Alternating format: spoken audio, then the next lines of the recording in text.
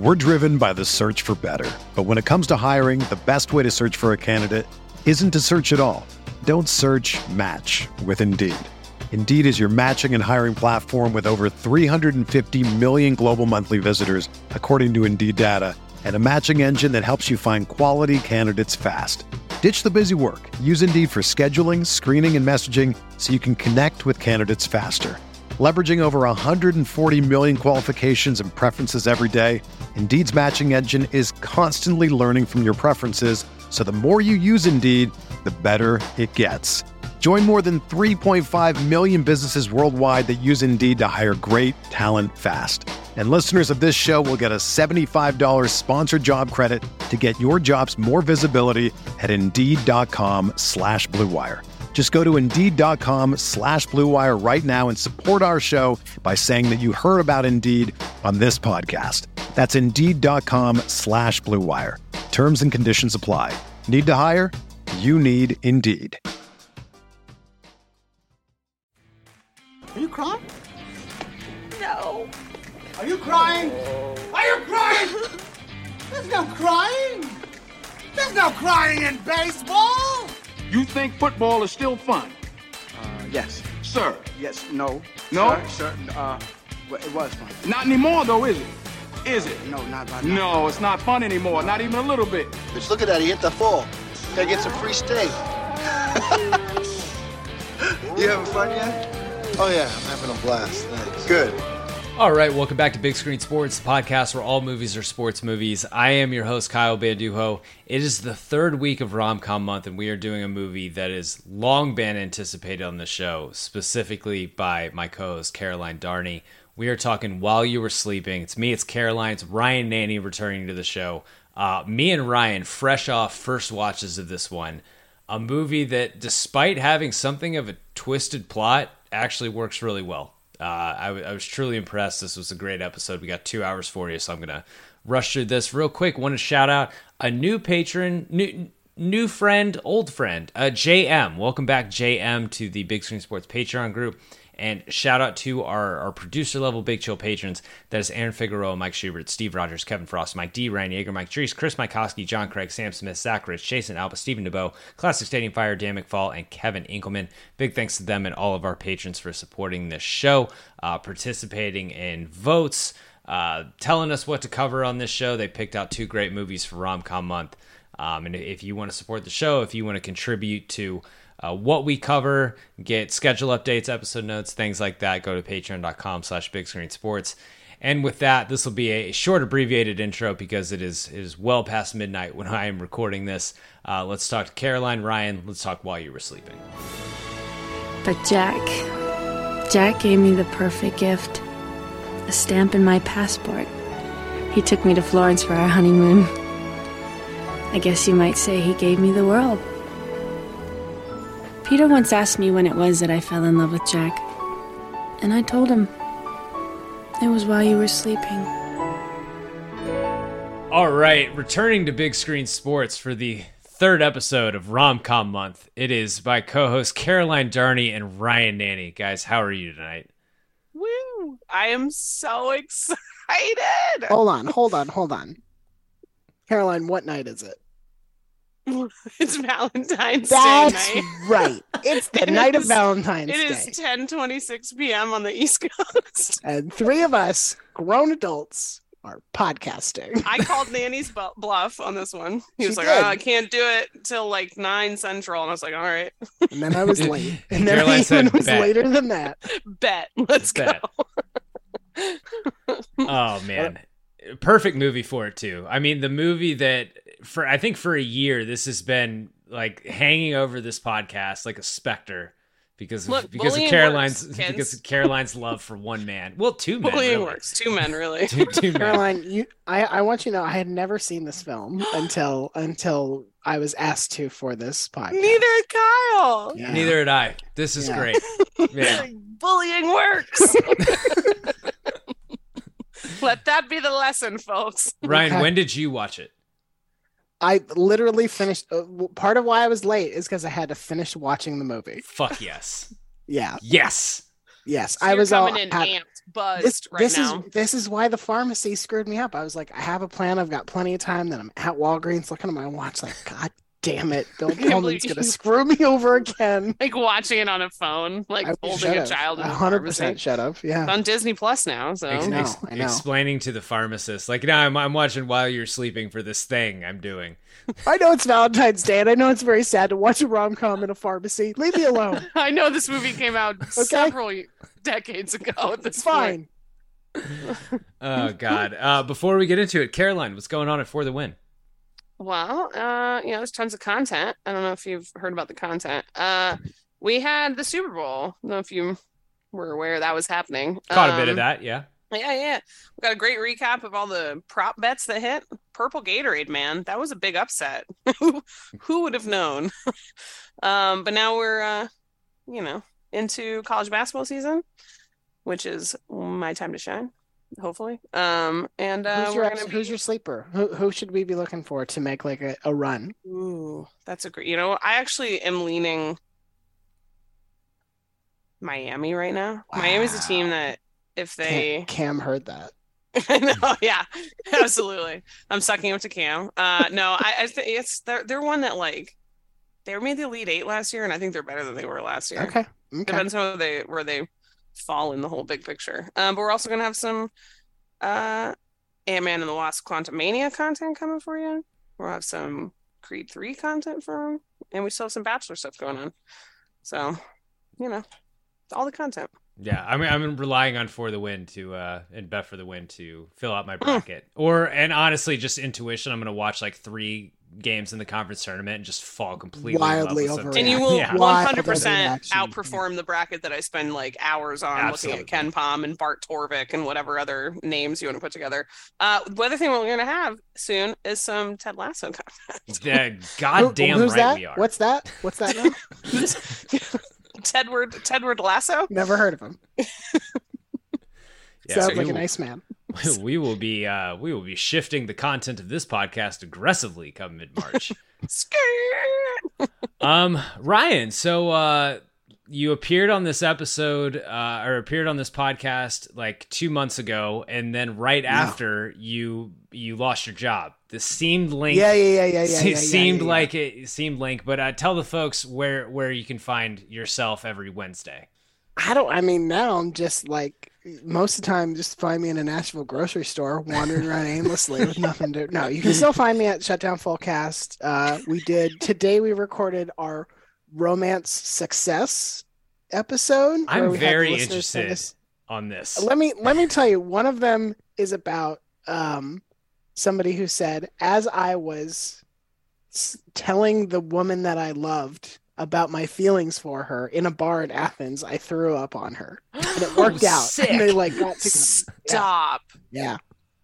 But So we talked about this on the episode, and it's like, you don't go to a bar at a college town and be like, oh, nobody's gonna vomit on me. I mean, there could be some level of expectation that you're not. It's not like going to like the Museum of Modern Art and being like, surely here I won't get vomited on. that would be Here I'm awesome. safe. Right? Yeah. There you'd be more confused. Like, is this a thing? Is this art that's happening to me? That kind of answered my question, because I was like, for people who are unfamiliar with the full cast, like, one, you're listening to the wrong podcast right now. First of all, what are you doing? But traditionally, these themed episodes are disasters, and I was going to ask, did disaster just naturally work itself into these successes? And that seems like a yes. Holly suggested, why don't we try doing the flip side of this and doing unlikely successes? I will say, some people ignored the assignment and set in disasters anyway, because just muscle memory kicked in. There were also people who set in what I think they thought were successes. Like throwing up on someone as you tell them. That's not necessarily. I know the outcome was a success eventually, but that is not a success.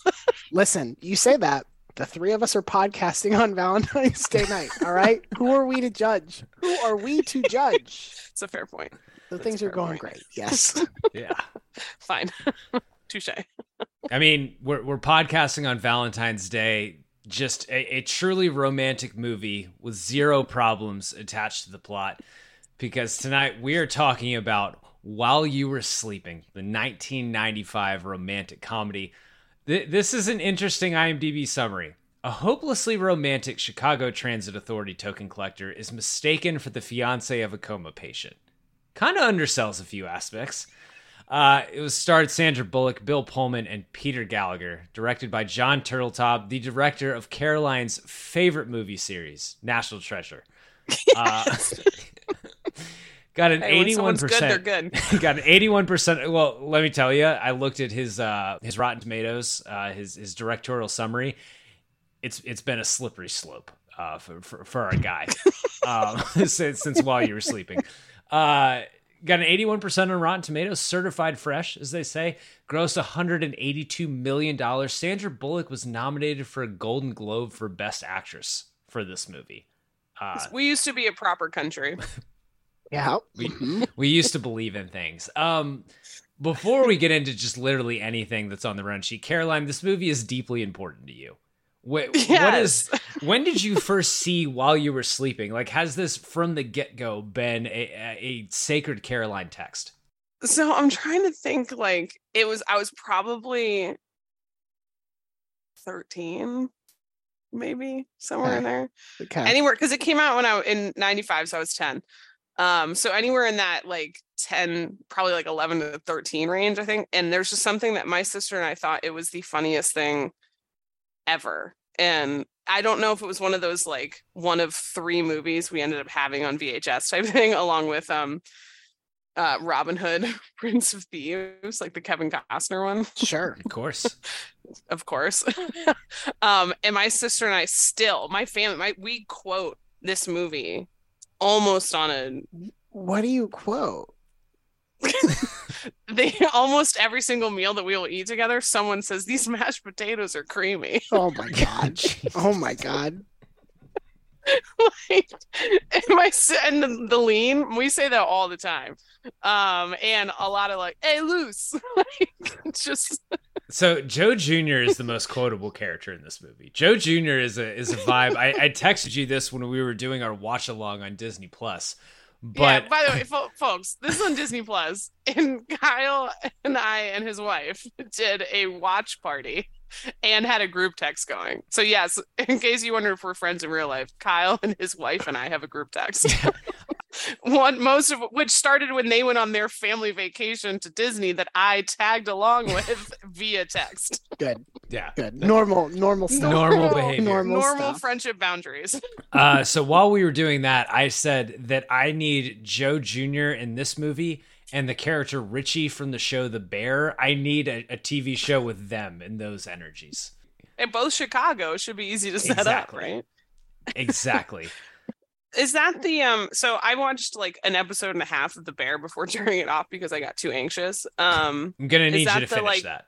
Is that the guy that yells at? Yes. So he's not the main chef, but like the really mean other guy. He is. Who was also in Andor. Yes, he is the one in Andor, and in The Bear, his entire personality is just yelling, wearing tracksuits, and smoking parliaments, and that is something that like I thought about incorporating that into my life.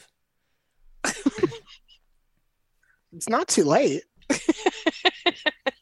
Be the change, man. Still time. Still time.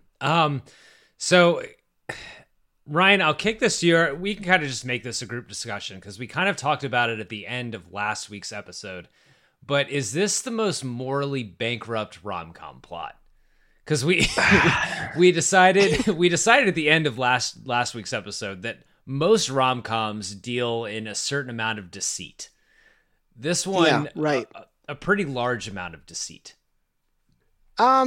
Yes, but I think it helps that the motive is at best unclear for most of the movie. Like, it really goes out of its way to make clear that Sandra Bullock's character is like not excited to be doing this and doesn't really have a reason to. Like, she's not out to get Peter Gallagher's money. She's not like trying to scam anybody. And the thing with the grandmother, who's also the mom, I think that's the mom from Mary Poppins. Yes, my wife pointed that out. Which is super weird, but whatever. Like Caroline just broke. They add this fun element of like, oh, if you tell her the truth, she'll have a heart attack and die. Saul says it's basically like shooting her. Yes. So weirdly, it puts her in this like impossible moral. It's like the trolley problem, where it's sort of like if you do the right thing, another bad thing will happen instead. So I think ultimately it's not as problematic as I thought it was going to be. I would say the same. I was like, I knew the plot. I knew what happened. I was ready for it to be like, I was ready to have a lot of ick. And I was like, this is about as sweetly as they could have done this. It's not like we did How to Lose a Guy in 10 Days last week, and there are two people acting problematically. We talked about You've Got Mail, where our dad, Tom Hanks, is just being outright deceitful in manipulating Meg Ryan. I haven't seen it, but Sandy Bullock's in that other movie with Ryan Reynolds where they like have to pretend to be The Proposal. The Proposal. Yeah, like, they're intentionally misleading immigration. Yeah, that's a literal crime. Right. So yeah, I think like on the scale, not horribly morally bankrupt, no. Because she also didn't start it, right? So she saved his life, and then in an attempt to just see him and find out how he was doing. Yeah. It was a complete misunderstanding that led to the whole thing. It wasn't she told someone something deceitful to get these things going. I mean, this whole movie relies heavily on hearsay. How many? Here's the thing. I didn't mind the initial one because I'm like, all right, we need to set up this movie. But there are like at least 3 other scenes where like no one verifies a single thing with anyone else. Where someone hears something or sees something that is out of context and like takes that as truth. And I'm like, why do we have to do this throughout this entire movie? Hey, if you hug someone, you're fucking. And that goes back to like that's also a huge piece of like every Hallmark movie. Yeah. Where it's like, they're like, I think this is going to be it. And like they see them hugging the ex where they're essentially telling the ex like, I'm done with you. Because the woman is always like, I see the way you look at her. Go get her, champ. Like that kind of thing. And then they hug, and that's what the woman sees and is like, oh, he's getting back with her. Like, that whole thing. And so that's why that is one of my favorite tropes forever and ever. Because it's like, oh, thanks for this nice gesture. Let me give you just a normal hug. And it's like, oh. There's at least 2 parts where they're like, oh, she's hooking up with Joe Jr. Also, that is so insulting to Sandy. Yeah. There's the pregnancy like scare is the wrong word, but like there's that, and it's just like I didn't really understand why they were like, no, this is great. We need to lean on this. We need it to be just mistake after mistake. The one mistake works, guys. Yeah, it's carrying us through the whole movie. It's zany wackiness. Come on, Ryan. I can. This is not a helpful aside, and I said I wasn't going to do this. I cannot stand the fucking score in this movie. It is so like light carnival music throughout, and I'm just so like, much better. It's so stupid. It's so I get it. It was the 90s, and this is how we scored in movies, but it sounds like, oh my god, fucking unbearable. Amazing. You're mispronouncing amazing. So, Caroline, does it say Hall of Fame All-Star Starter Bench Warmer? Yeah. Hall of Fame. And honestly, I hadn't seen it She didn't even hesitate. Hall of Fame. This is probably my favorite rom-com. Like, I like, and I know Really? that's wild. I know that's wild. I do. But one, it's it is just something that I've watched my entire life, and something my sister and I have bonded over and like made jokes about. And hey, is it bothering you? But it's also, I think it ages well. There's no horrible, I mean, like, the whole thing still stands where it's like she's not being truthful with a family whose son is in a coma. But other than that, I think it like, no horrible jokes, nothing terrible, no racism or terrible things. So that's a plus. Real upset that Joey Jr. isn't like accidentally slurring here and there. Yeah, that's a good point. Yeah, no real problems there. And it's just, so the cast works so great. I think they actually have incredible chemistry. Sandra Bullock is at her most charming in this.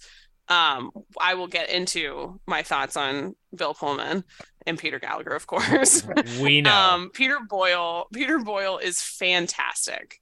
Like, he is so good. It's just Hall of Fame. I just think it's so different from other rom-coms, in my opinion. It's still the same vein and all that sort of stuff, but I love this one. I love it. Hall of Fame. It's excellent.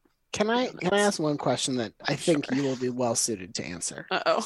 What is with this movie's recurring motif of watching people bust their ass on the Love it. I have no idea why it started, but there's like 2-3 instances. The kid on the bike is one of the funniest things. Yes, I remember that. So I agree with that. last night I busted out laughing when the kid in the bike busted his ass. Just bites it. It's just B-roll of a kid delivering newspapers on a snowy day, throws a newspaper and completely eats it. I went to look at the IMDb trivia, and the first piece of trivia is a paper boy is shown slipping off his bike. This was actually an accident, but they decided to keep it in the movie. In fact, the paper boy actor broke his wrist.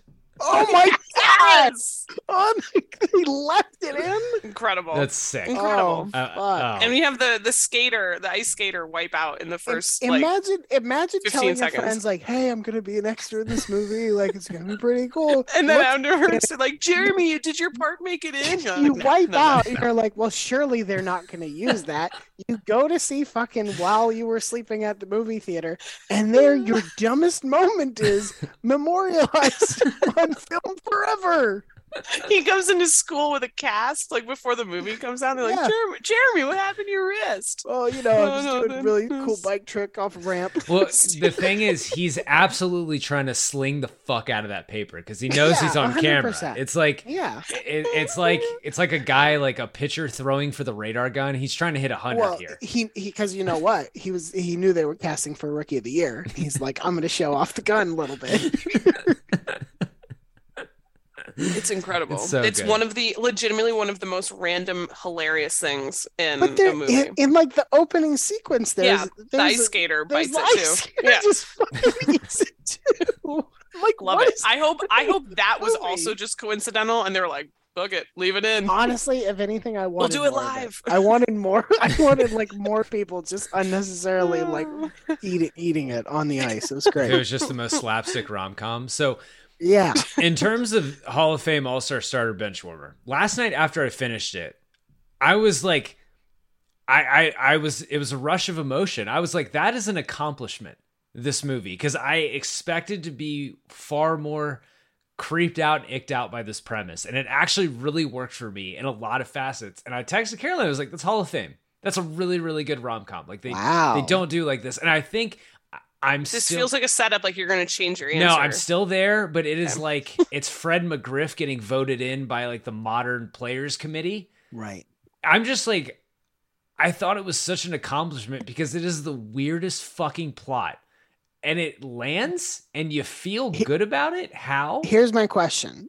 Will you, like, left to your own devices, ignoring Caroline's texts, will you ever watch this movie again? I actually think I will.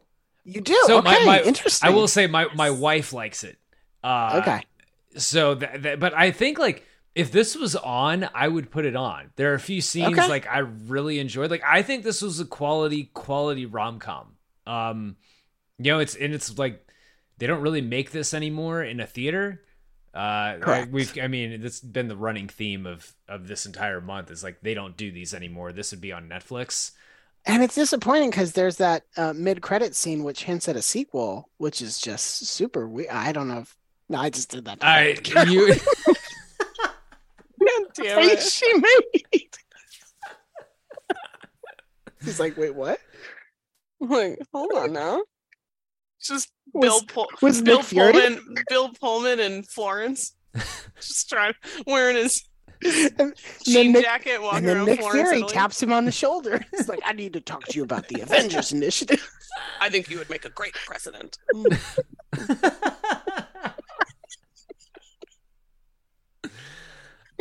Nothing but respect for my president. Oh shit! What is is Independence Day 96, 97? I believe it's 96. So he's like gearing up for the speech here. He goes from this to yes. Wow. Yeah. Man. And what they don't tell you is that Jack obviously was formerly a pilot before Sure. working with his dad in the furniture business, or Yes. sorry, the estate business. Yeah. Which that's not a thing you hear about anymore, is it? No.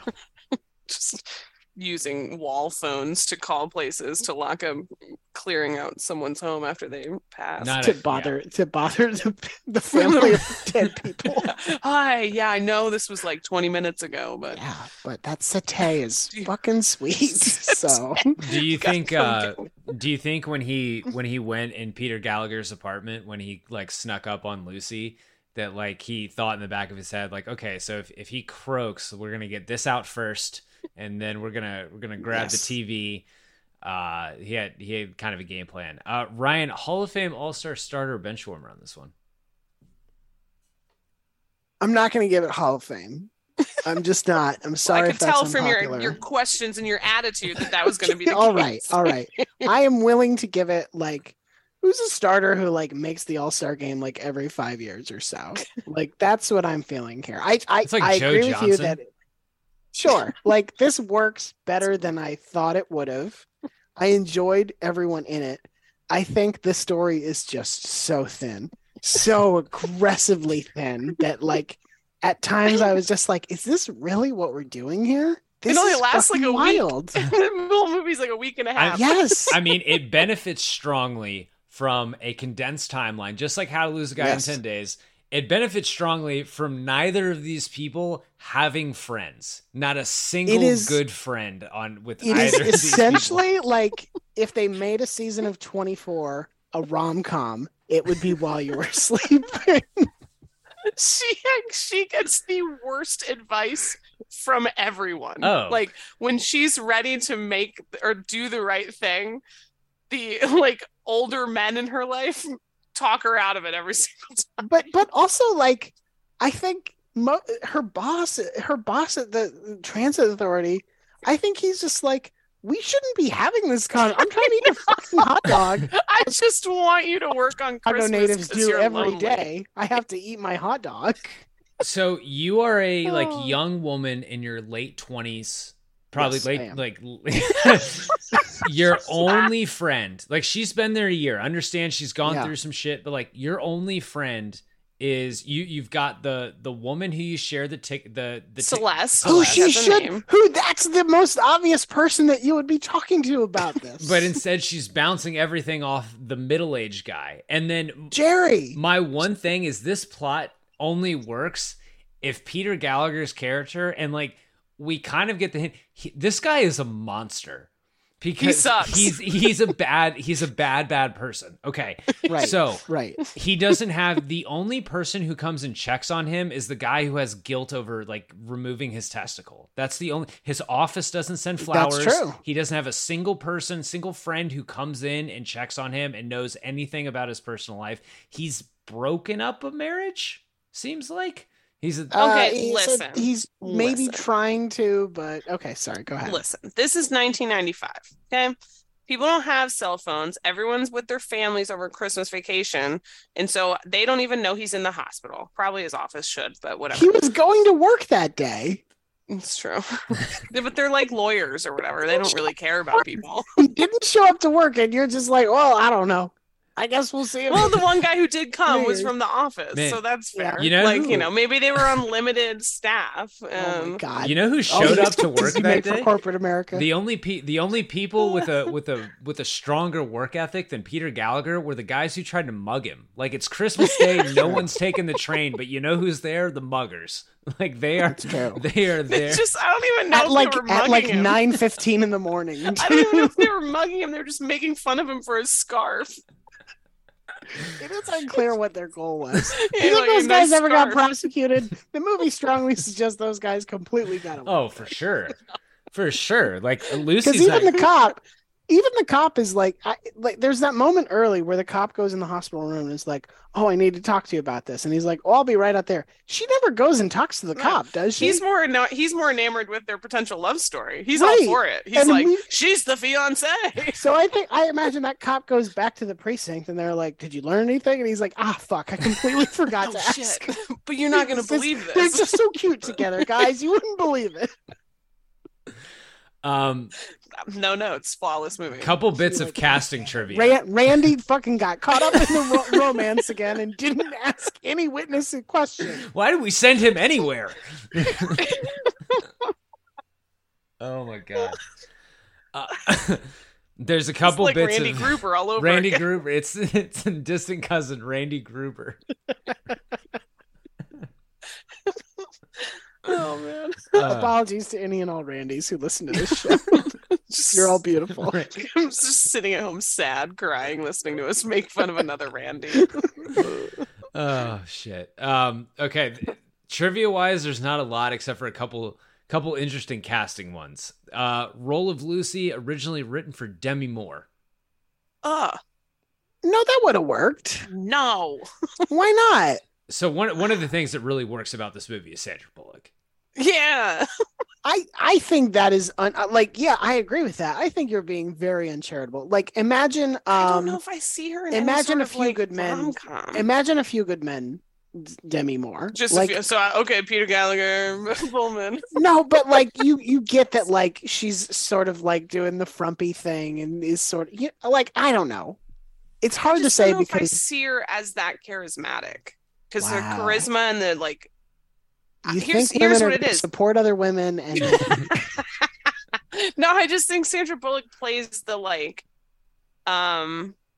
this anyway I say this is gonna sound worse. Like Do the it, meek, just do it. like kind of lonely, like Mousy. insecure. Yeah, the Yeah. mousy part of it. yeah. Way better than Demi Moore is too confident. Like To be she's clear, the whole mousiness of this character is whether or not she's brushed her fucking hair.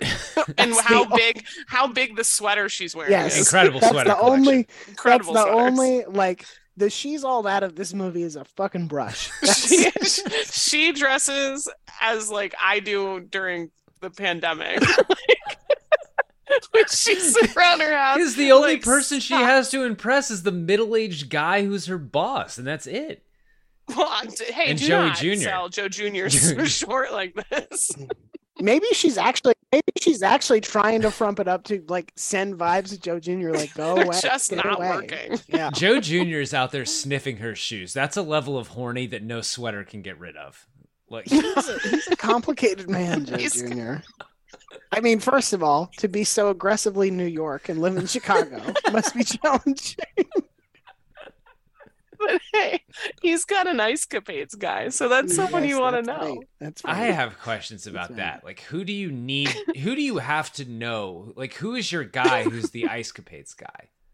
It's just the guy who works at the ticket counter. Yeah. It's somebody at the United Center. Couple different male casting bits of trivia. Caroline, I'm just gonna rapid fire this for you. Okay. Then unknown Matthew McConaughey tested for the role of Jack. Interesting. Russell Crowe. And for the Jack role? Yeah, this is pre LA Confidential Russell Crowe. But I'd like to think that it's Nice Guys Russell Crowe, which would be even funnier in the Jack role. Russell Crowe? What if Ryan Gosling's character in The Nice Guys is Peter Gallagher and Russell Crowe's character in The Nice Guys is Jack? Is Jack Gallagher. It's Jack Callahan. Whatever. Better movie? Whatever. Not important. Better movie. No.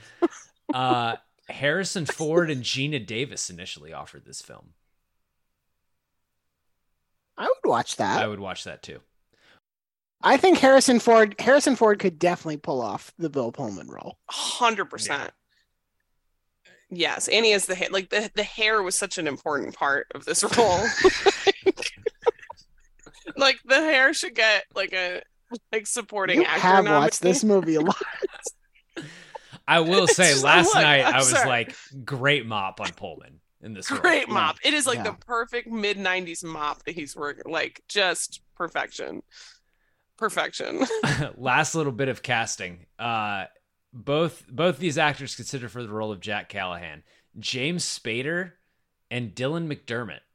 Dylan McDermott would work. Yeah, James Spader. So would Dermot Mulrooney for them. James Spader would have been good for the role of Peter, I think. I think Yeah. so too. I think James I would Spader buy is that. too has too much smarm in him. Yeah, Smarm. he can play slimy too well Yeah. for him to be the like on the blue collar furniture maker. It's like, no, you have women in the basement. Stop it. Oh God. Let's take a quick ad break because I will forget to put it in if we don't do it now. We're driven by the search for better. But when it comes to hiring, the best way to search for a candidate isn't to search at all. Don't search, match with Indeed. Indeed is your matching and hiring platform with over 350 million global monthly visitors, according to Indeed data, and a matching engine that helps you find quality candidates fast. Ditch the busy work. Use Indeed for scheduling, screening, and messaging so you can connect with candidates faster. Leveraging over 140 million qualifications and preferences every day, Indeed's matching engine is constantly learning from your preferences, so the more you use Indeed, the better it gets. Join more than 3.5 million businesses worldwide that use Indeed to hire great talent fast. And listeners of this show will get a $75 sponsored job credit to get your jobs more visibility at Indeed.com/Blue Wire. Just go to Indeed.com/Blue Wire right now and support our show by saying that you heard about Indeed on this podcast. That's Indeed.com/Blue Wire. Terms and conditions apply. Need to hire? You need Indeed. All right. So this is something, Ryan, we've been doing this year in Rom-Com Month. Just before we get into everything, do we believe in this couple? Is there the couple we get dealt with at the end of the movie? How much do we believe in this couple? So I do believe in them as a couple. I have some questions about why they're getting married so quick. Part of me was sort of like, isn't part of the lesson here that you shouldn't just jump into things like way too quickly, and it's okay to sort of have a relationship be built up, and the fact that it jumps all the way to like immediate proposal in marriage. That was the one part where I was like, I could see this going badly. There's a lot that they don't know about each other still. But as a couple, yeah, like I bought it and I was on their side by the end of the movie. 100%. They're going the distance. By what they don't know about each other is almost literally everything. My thing is this. While I appreciate that Sandy Bullock has comes clean at her almost wedding to Peter, and everybody seems to get what happened there, I would have follow-up questions. I'd be like, so is any of that shit about your mom and dad true? I would at least want to do a little more investigating, because somebody has just told you has been complicit in a very, very big lie. And I don't know that I could just be like, well, I'm sure it was just the one. Sure, it was just that. Jacqueline pointed this out last night. And so there was a conversation between Lucy and Jack. So he proposes at the train station, and they don't get married that day, obviously, because they're in a tux, wedding dress, and whatever. And they're deciding, where are we going after we get married, or where should we get married? How about the train station where my brother died or almost died and fell into a coma? Right. Let's do our getaway there It's on where the their tracks. love story started. No, it's not. Yeah, No, it it's is. not. It's the cause factor No, of where their love story. It is not an important part of their story at all. It's where he at all. proposed. That's also pretty garbage. She's literally trapped in a room, sir. That is a super cute proposal. What are you Oh talking my about? God. Get down on one knee. It's more romantic. I do wish she had just been on autopilot, because it's her last day, and she had just thrown the ring with the other tokens. He's like, wait, fuck, no, God. Look, okay, fine. Point made. Whatever. They don't know everything about each other. Here's my question though.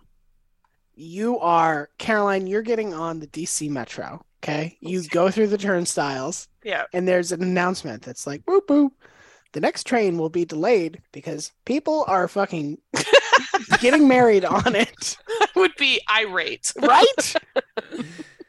Like, you can't do that shit. You can't just like say like, oh, sorry, this is our wedding train. The rest what of if you it was fuckers just have to running wait. normal service, but they closed the last car? Maybe okay with it. Depends on how crowded it is. And also, I would want to get in the last car and try to steal some cake. We're gonna steal the Declaration of Independence. Yes, that's right. I mean, I wrote this down. I've never ridden the L, but just imagine you're behind Pullman and Co. when he's proposing, and you're like, I've got to fucking get on this train. Like, you guys need to move. Guys, why is your whole doing? family here? What are we doing? It's fucking freezing. Someone like fair jumps and then they get tackled by the cops in the background. 100%. The cop who didn't get the information on the mugger just makes good. Randy fucking comes through. Randy Gruber. Officer Randy Gruber comes through. God. Oh shit. Whatever. They are so cute together. It's electric. Love it. They are cute. Yeah. No, you're right. It's great chemistry. It works. Look, they establish that she is his type. She's a brunette. That's all you need. All right, I will say this. I did like that she somewhere early, I think maybe when she's talking to Comatose Peter, she says like, I just want somebody that I can laugh with. And they really do, like, I think a good job of establishing that Jack is somebody who makes her laugh and like doesn't take himself too seriously. And I think they lay the foundation for the relationship, because it's not like when they meet up there's immediate chemistry. He's super suspicious of her. Oh yeah. He like is actively trying to avoid him. So yeah.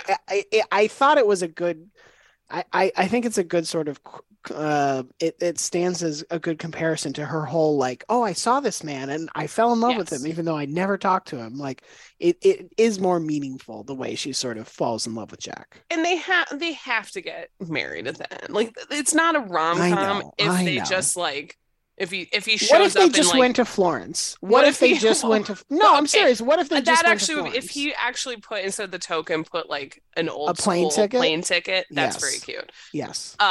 But like what you can't do like here's a gift card to Lou Malnati's. You know what I mean? Like you can't. You gotta like it has to be something big. Like it has because we don't want to. Look, we know they're not going to make a bad Cubs team. Yeah, like we're not going to get. Right. We have to get closure on this relationship, and that closure is that they get that they're so in love and they get married and everything's great. Because you can't just have it be like we're going to go to Applebee's on Tuesday. Let's see what happens from there. You know, like that doesn't work. The two places people go in Chicago: Lou Malnati's and Applebee's. That's it. Nailed it. It gets the Cubs tickets. I hear this Sosa guy is really something.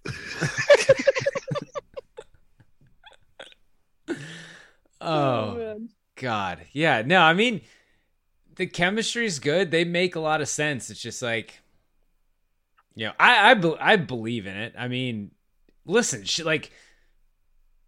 it's not like she had anyone else breaking down the door, apparently, besides literally Joey Jr. Wow. You're saying she's settling for Jack? Wow. Well, it just seems like both of them were on the Perma single train until they found each other, which I think kind of bodes well.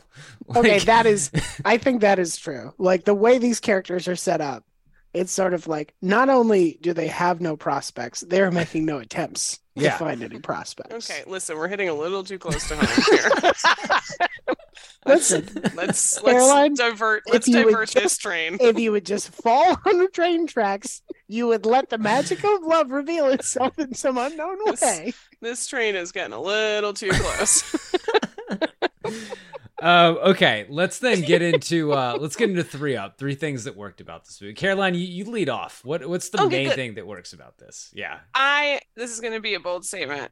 I think one of the things that works for me the most is the actual love story is not just her and Jack. This is a story about family, and it is the cutest damn thing in the history of the world, because that's the reason that she doesn't come clean right away. I think they do a really, really great job in a very small amount of time of setting up that, okay, yes, she's this lonely woman living alone. Great, got it. But it's different. It's the experience that she had with her dad. She misses out on that. They really hit it home with like, we need you to work on Christmas because everyone else has things to do except you. Which shout out to everyone else who's ever had to like stand duty or like work a shift on a holiday because everyone else is, wives, kids, spouses, whatever. And that was the thing that she was immediately enamored with. It shifted quickly from Peter Gallagher to the family. Like, it wasn't that she stuck around to try and see what would happen with him. She could not fathom the idea of letting go of this family that she had especially, this is a Christmas movie, let's be honest, at holiday season. And honestly, She's His Sounds, that's beautiful. Because that's the thing, that the chaotic family scenes those are my favorite scenes. Like that every time when they eat the dinner and everyone's talking about random stuff, or they're doing the gift giving and he's like, who's Uncle Al? Like, you know Uncle Al? And they're just like kind of talking around each other, but enjoying each other's company. That is what makes this movie one of my favorites. Like, I just think that's the perfect, like, it's so well done. It's so well done. And that's even at the end when she like knows that she's in love with the other one, she's so worried about losing the rest of the family. That's the statement at the end, like, I became a sister, a daughter, granddaughter, a friend. Oh, perfect. It's beautiful. I fell in love with you. You fell in love with me? No, yes, all of you. I went from being all alone to being a fiancé, a daughter, a granddaughter, a sister, and a friend. I might have saved your life on the tracks that day, but you know what? You really saved mine. You allowed me to be a part of your family, and I haven't had that in a really long time. And I just didn't want to let go of that. So even though it was just for a little while, I will love them always. I'm very sorry. That is as emotional, like a moment when she's confessing that she has been deceitful to this family and like has not been entirely truthful about her status with Peter Gallagher. And it's such a skill with this movie to take that moment. Like, eventually they were all, we knew from the get-go, eventually they would all find out. And like, would there be this blow up, or would, because like whenever that happens in a lot of movies, whenever like things are found out where it's like, things haven't been what they seem, there's like you betrayed us, and then they don't talk. I never want to see you again. Exactly. Right. And then they reconcile, and instead she turns it into this beautiful speech, which is like touching. Really but touching. Then she just ghosts. Then she just fucking ghosts. It's like the meme where the guy disappears. Like, it's just, she looks back as they're all losing their shit on everyone else, like yelling at each other, like, Peter, what have you done? She's married. Like, also couldn't be me, because I will say, I would have, like, as soon as like he's like, that's Ashley's husband, I would have sat down and crossed my legs and be like, oh, let's see how this goes. Like, all right. Hey, seems like I'm not the only one with secrets, eh? That's why Peter Gallagher's hair is so big. That's right. That's right. Full of secrets. Secret. The whole family like works. Like, it feels like a real family. Excellent. Like, I also like Saul. So Ryan, I would bet you have seen Dirty Work, right? Yes. Yeah. Correct. All I could think, Caroline, have you seen Dirty Work? I've never even heard of this. So Dirty Work. Have you seen oh God, what's the movie with the fucking redheaded kid who's Problem Child? Have you seen Problem Child? All right, fine. Go ahead. All I could think of, Jack Warden is in Dirty Work around the same time, same age. Dirty Work is a movie starring Norm Macdonald and Artie Lang.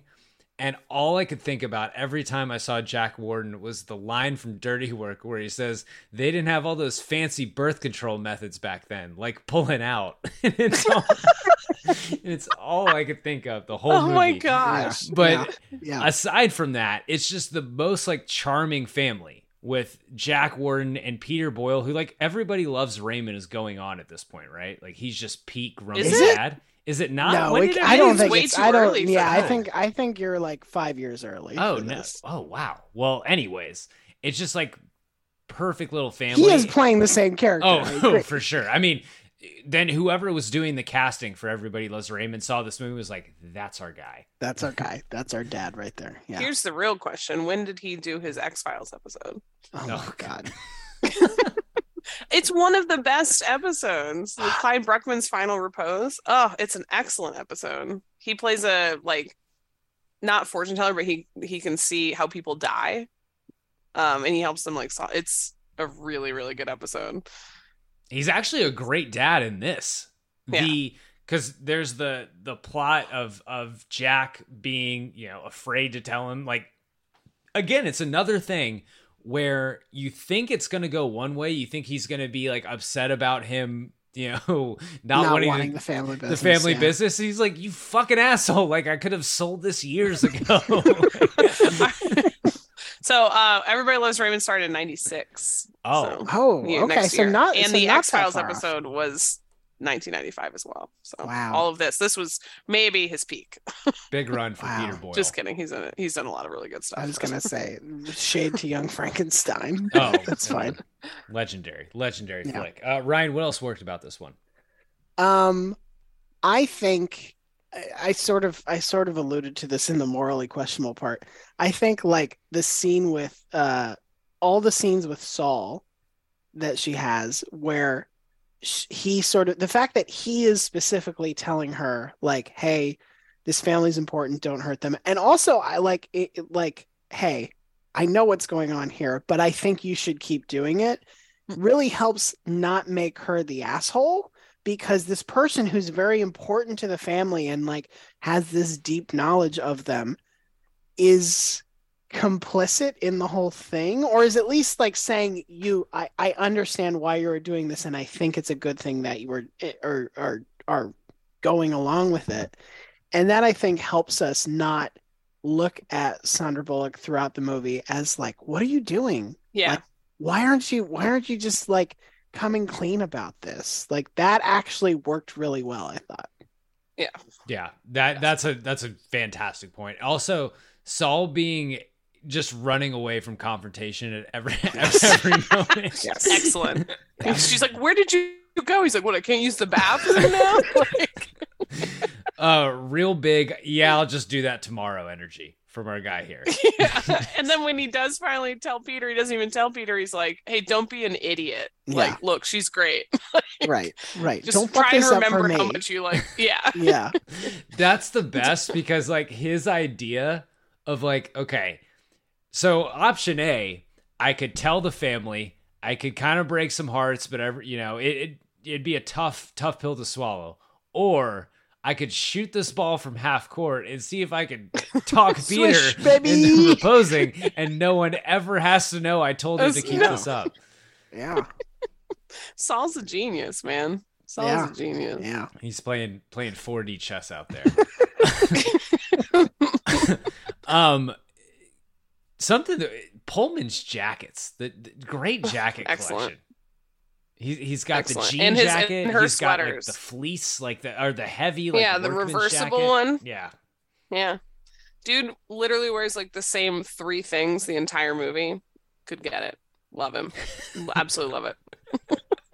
Absolutely. Yeah. Here for it. This is the peak example of like, again, I saw this when I was like anywhere from 11 to 13. So not like, it's like, that is an adult man. Cool. This is like a friend's dad that you fell in love with. this and at the same time, like even like I think my sister and I would joke about like they think that guy with the big eyebrows is so cute, like that kind of thing, Yeah. And so that wasn't like anything that we're watching it and it's like, ooh, he's so dreamy, like any of that. Adult Caroline is like, yeah, absolutely, 100%. Love it. It's working for me. This is my president. I need to. I'm gonna read from the text. Oh good. So, oh no. Last night in our watch party, is that what it's called? Watch party? Yeah, watch party. Watch party. Our group watch, our group text. At the end scene in the botched wedding, Caroline sends us a text that says, "Look how seething and sexy Jack is in his tweed. He's fucking furious." But it's also funny because she like had the perfect alley-oop or set or whatever sports metaphor you want to use in the stairwell. She's like, is there any reason that you can think of why I should not marry your brother? And he was like, no, didn't even hesitate. Idiot's like, no, can't think of anything. And inside he's like, I'm in love with you. Like, it's just so obvious. He like, didn't even need to there. say that though. He didn't even just say, I'm in love with you. It's like, no, my brother's a big asshole. Like, you. Yeah. It's unclear if he knows that though, right? Yeah. Did he know about the squirrels? I think he has been told that, but it's relatively recent. And the earlier when he's playing cards with him, like, I think he thinks his brother's a good dude. Yeah, I think because he does when he tells him, when he says the thing about the squirrels, he's like, no, don't say it. Right. Like, I don't think he knew. Right. Yeah. Right. I think I think he's like drifted apart from his brother, Yeah. but I don't think the family has any inkling of like what a dirtbag he has become. No. Yeah. And he's not believe there that. for the proposal either. Like, he is clearly, this would that probably... would have been hilarious. Oh, though. yeah. Like, Yeah, I mean, if he's in the you back, know what would like- have been great if he had like peeked up from the tracks. Like, hey, back at the scene of the crime. he's over on the side, like pretending to like, remember that? He's actually, after leaving the hospital, he's gone full OJ. He's looking for the real perpetrators. the real killers. Yep, that's right. I mean, him But, not like- being a great guy works perfect. If he's even like a pretty decent guy, you feel bad about this whole situation. But him being a dirtbag, it's just like, oh, sigh of relief. No, I do feel bad about this. I do feel bad about this situation because he has what appears to be this transformative experience where he's like, I recognize that like nobody sort of sits down with, like, yes, he has the conversation with Saul about him being a putz, but he really sort of takes it to heart and is like, I have lived a bad life and I have made bad choices. And when he's proposing to Sandra Bullock in the hospital for real, like, I believe him that he's like, this has been, he says, you were there for me when nobody else was. And I'm like, oh man, what a fucked up thing to have to realize that like you've lived your whole life and pushed away all the people that could have been important to you and didn't make all these connections. And now you get this second chance. And then the rug is just pulled right from under him. And that probably fucks him up pretty bad. He's really the only one that has to deal with some sort of like psychological trauma from this because they literally allow him to believe he has amnesia. Right. Right.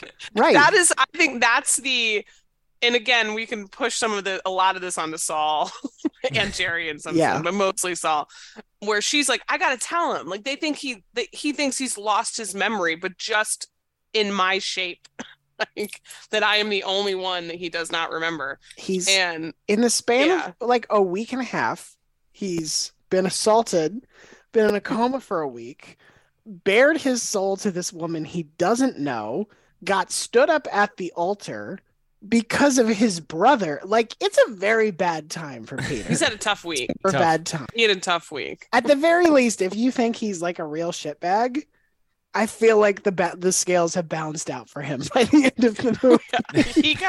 He got like just the right amount of like payback. Yeah. It's a great proposal. It's a really good, genuine proposal. Yeah. She gets two really good proposals from the Callahan brothers, in my opinion. I know Ryan feels differently about the tokens, but no, it's fine. It's fine. It's cute. I agree that it's cute. Mostly, I just didn't think the movie needed to end with another proposal. That's all. I'm curious what his proposal to Ashley was like, because it definitely wasn't that genuine. Cocaine fueled. Absolutely. Just like completely unrelated. The amount of times that my sister and I would do to like, you've reached Callahan, leave a message. Ciao. Like, the number of times that we do the like ciao thing, and just the way that they establish it. I mean, it's just so perfect. this is a very tight, under 2 hours. It's like it's like hour 40. Hour 44. Yeah. And so it's a tight run. It's perfect. I think it's perfectly spaced and timed. And they do such a great job of the show don't tell of like who Peter is when they get to his apartment. There's not a lick of color in the entire thing other than black and white, and other than the red wine on the counter, which is next to framed photos of himself. The most telling moment in this movie is when she's going through his wallet. Yes. And he has the fucking photos of himself like in his tennis gear. They're like glamour shots. Yes. What the fuck?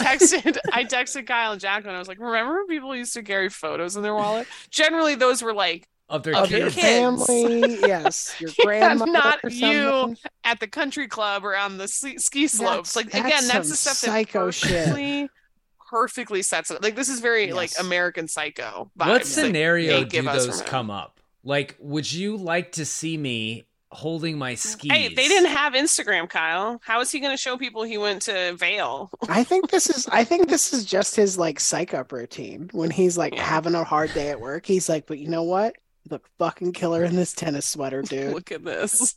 You look fucking hot. It's incredible. It's incredible. You and your one ball. Fucking amazing. All right, here's something that works for me.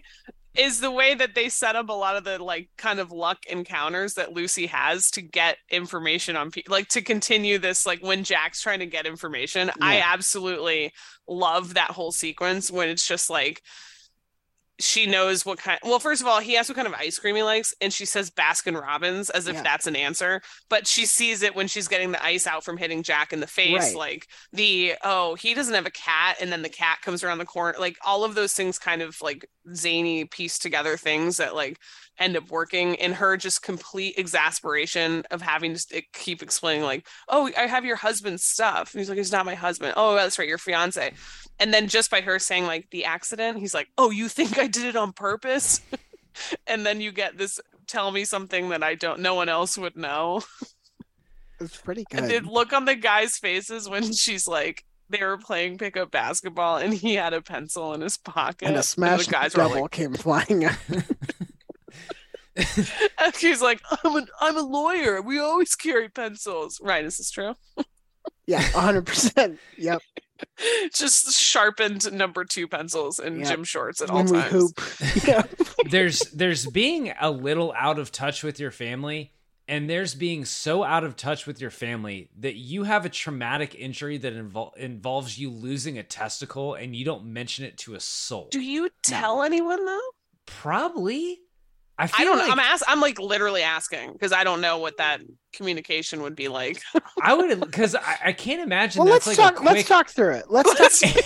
Like, you would at least call like dad or brother, right? It's not like I'm not saying like you called little sister, but like it's not like he got like a fucking mole frozen off or something. Like he had a testicle surgically removed. There's more room in his boxer briefs. Okay, doctor comes to you and says like, hey, we gotta lop one off. Pencil just fucked it up bad. Straight through it. Pencil. That grape is spoiled, my dude. There's lead.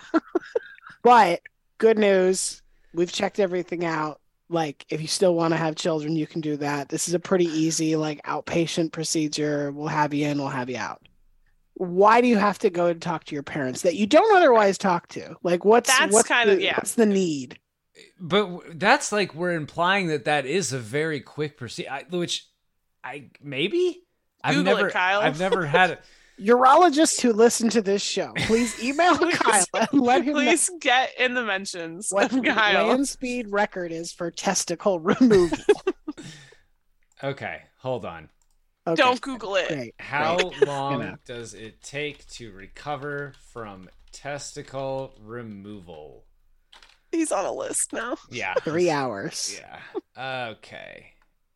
Is this like a vasectomy, like ice pack for 12 hours type situation? March Madness type deal? After surgery to remove the testicle, most men can go back to normal activities after 2 weeks. Okay, that's not bad. Okay. You guys are babies. Yeah. Yeah. Yeah, that's not bad. Okay.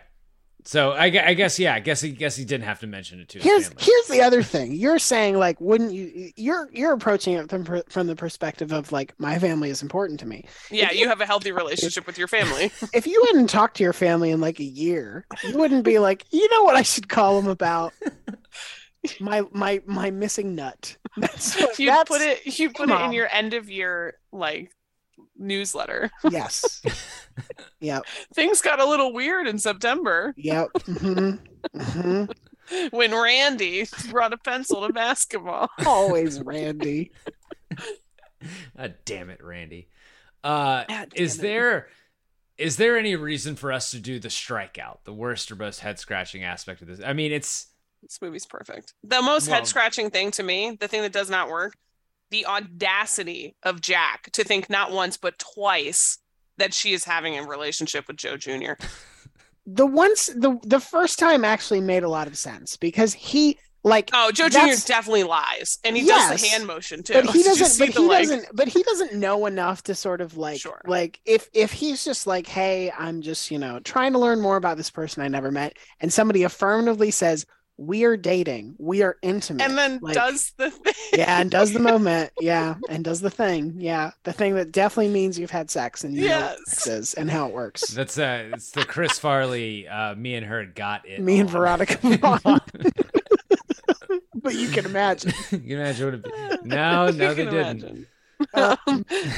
That's fair. Okay, that's fair. Fine. Okay. Then the second time, but still, I would be like, this is a weird thing to tell a stranger in the street, like. The only thing I didn't really get, like, he shows up, Jack shows up at her house and is at her apartment and is like, hey, I have your engagement present. And it's a fucking, love seat. But I have to give it to you now. It's like 8:00 at night and no warning. It's been a stressful time for everyone. He's been like mostly mean to her for the past 2 days. Like, I don't know. I feel like if you're going to give someone furniture as a gift, step one is, when would you like me to bring this to you? Would this match anything else in your house? Not, it's here now. Open the door so I can leave it here. Like that felt unnecessary. Also, like, did he just leave the truck at his brother's? I don't know. There's a lot of the physics of this movie that are loved that scene though, where she comes up, she's like, I told you shouldn't have parked so close. That's anyway, true. See ya. Yeah, that is good. Jesus. She was like, I'm out. Good luck. Yeah. Have fun. I just had one thing. This isn't something that didn't work. I just had questions. Like, I had to write it down. When Jerry is filling her with some more bad advice, he says the thing about, when I told my mom I was going to get married, her intestines exploded. Yeah. Okay, so exploded. Yeah. Normally you would say like, she went crazy or ballistic, or she lost her mind. I think he means literally like her colon ruptured. So that's the thing. Did her colon blow up? Yes. And she died a horrible, painful death. Or did Jerry tell his mom, I'm getting married, and then she violently shit herself? I think it's both. I think she shat herself as her colon was exploding. It's the last memory he has of the woman. It's really traumatic, and it's why he can't give good advice about romantic situations, because just awful. He's reliving that moment all the time. And yet he still eats hot dogs, which are basically intestines when you think about it. Oh, it's just got dark. On that note, let's get into best scene. And Caroline, I'm going to lean on you here. Wow. I want to the opening montage. Jacqueline and I walked up the aisle to that song. So I was like, oh, this movie's off to a good start. They got the MJ statue in there in front of the United Center. So that was a nice touch as well. So the first one I had written down is, like, Caroline, you can do the Joaquin Phoenix and Gladiator, like the thumbs up, thumbs down, how we feel about these scenes. First, I just wrote it down as the busted ass mugging leads to a coma. Like, lazy potential mugging knocks him in the train. Sandra Bullock saves him. Establishes everything. Yeah. Great scene. I will say I do like the just from a quote standpoint, when she talks to the landlord, Joe Sr., And she breaks his window, and he's like, what am I going to put on the insurance form and whatever. They're still pissed about the fire we had when Joe Jr. barbecued in the stairwell. And she goes, oh, I missed that one. Like, she missed the barbecue. He goes, oh, great sausage. No notes. Perfect spot. And he's like, again, this is what I come back to. And I understand that's his father, but just for him to be like, he's still single. Like, that, seriously? Come on. And he's wearing like the crop top white tee and like squats down for the plumber crack. It's just like, it's art. It's perfect. Yeah. It's art. Christmas at the Callahans, which is the first. It's like huge thumbs up. Yeah, it's like this is going too far. Skip the hospital. Let him.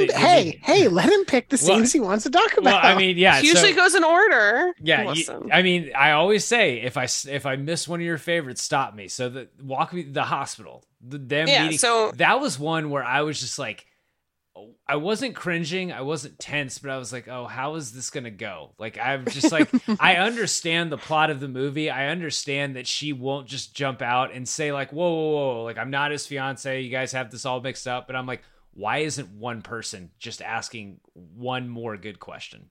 Yeah, well, that's fair. I love all of her like under the breath talk work, which is what gets her into this mess, which is they're like, I was just gonna marry him.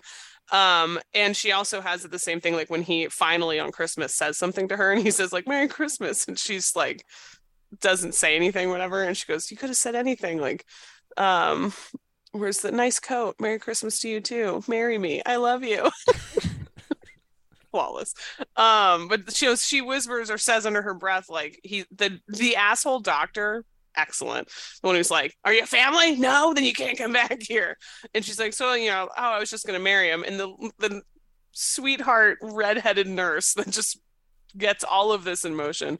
But I love the scene so then we get Randy the cop going on in that scene. We get the angry older doctor who doesn't seem to really know much at all, and then you have the family coming in, and it's just like the perfect chaos moment because Peter Boyle's like, this is my son, how is he? That's my son. And the like mother's mouthing words back, like when the doctor says something like monitoring his brainwaves, she's like, brainwaves. And so you just kind of get a perfect encapsulation of like who each person is. Like, they weren't attacks, they were episodes. Nothing wrong with her hearing, like that kind of stuff. Like, and then the conversation with she's like, next time you talk to yourself, tell yourself you're single and end the conversation. They ask about Ashley Bartlett Bacon, pretty high and mighty for someone named after a breakfast meat. Anyway. That's the hospital scene. Solely on the hospital scene. Kyle, there's not a scene you're gonna go through that. Yes, there is. That's it. Like, I don't know about it. Go on, the Christmas scene. Christmas scene's great. The Christmas scene was, I said this to Jacqueline, like, I realize I'm now getting a little older because they pan the camera past Peter Boyle and he's holding the cordless glue gun. And I was like, I wonder how that works. I was like, will that take the same batteries I have for my drill? That'd be useful. This is from Uncle Al. Who's Uncle Al? Seems incredibly versatile. That one is sweet. No part of Peter Boyle that's like, oh, he's a glue gun user. Absolutely not. No. Absolutely not. No, the man does not do crafts. That's not his thing. So Jack and Lucy meet, and that's kind of like, that's a long extended sequence because it happens in the morning and then it leads all the way into him questioning her throughout the hospital. And then like all the way into it. It's a very long sequence. I look at that as they first meet all the way to the testicle thing. Why did she spend the night there? They couldn't give her a fucking bed. Like she's just on a couch with a blanket. It was pretty. Yeah, there was a lot of eggnog. She didn't like the eggnog. She thought true. It sucked. Well, they had something else because that's when the Midge was like, "Oh, I don't drink anymore, and I don't drink any less. I don't drink any less either." We can get into like why she's British. That's a very different thing. She's perfect. But like why I truly did not understand because they still don't know her that well, and she like is still. It feels like kind of on the fence of like I'm trying to like not I'm feeling out this fraud. Why the fuck did she sleep over? That was a weird choice. Just got hammered. There's no Ubers. Is that not the most anxious sleep of her life? Oh, Yeah, 100%. you think so. Yeah. That sofa did not look very comfortable. And No. it's clearly high traffic situation going on in the stairwell. Yeah. No chance. They don't even give her like she doesn't even have like a bed pillow, I don't think. No, I think it was like here's a throw pillow, you dumbass. Wait, you're staying? Jesus. I am absolutely I'm just laughing because I'm just reading my notes. I love this movie so Enlighten much. us. Good. Like they have the whole so the scene at the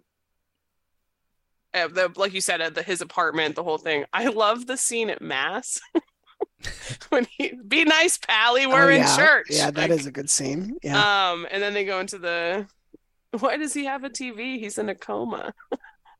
Then like the Joe Fusco Jr. thing where he's like, you stood me up, and like puts up his sassy hands. Stood him up for ice capades.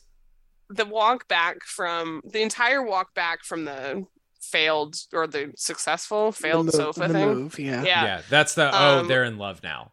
Two hours walking around. It is the cutest back and forth banter where like he's like, so what was your dad like? A lot like me, dark hair, flat chest.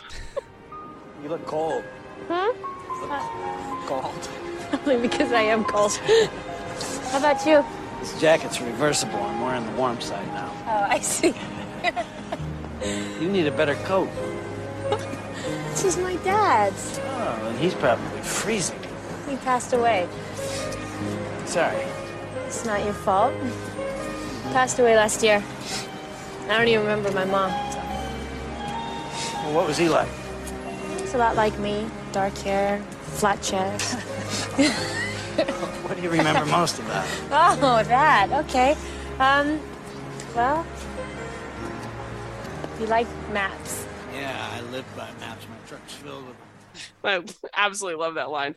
And also when they're doing the whole ice thing outside the house and he's like, was that my pants or my muscles? Just very middle-aged person. He like tore the fuck out of those jeans. But she was in that window trying to get a peek of those That's tiny true. whiteies That's when he true. was on the way That's out. true. And she didn't offer it. She wasn't like, I have duct tape. She was No, like, I she don't was know, like- good night. Fuck off. She kept doing that, which is my favorite. Is he catching a cab? Is he going back to see if the all right, truck's all not right. blocked anymore? So here's my thing. I think Bill Pullman lives in the truck. That chair, he just like sleeps in that chair he made. There is no implication at any point that he clearly doesn't live with his parents because when he comes over for Christmas, he's like, oh, he says to his little sister, like, oh, maybe I'll spend the night. He never, like, there's never any suggestion that he has a place of his own. I think he lives in the truck. And I think this is something Sandy Bullock doesn't understand. And she's about to find out, like, oh, I married a man who lives in a truck. When they get back from Florence and she's like, should we move in together? And he's like, great are you news. coming into the truck? News, when we land and go to the parking garage, you just did. I do love Just for you, I'll park in front of the nice gas station once a week.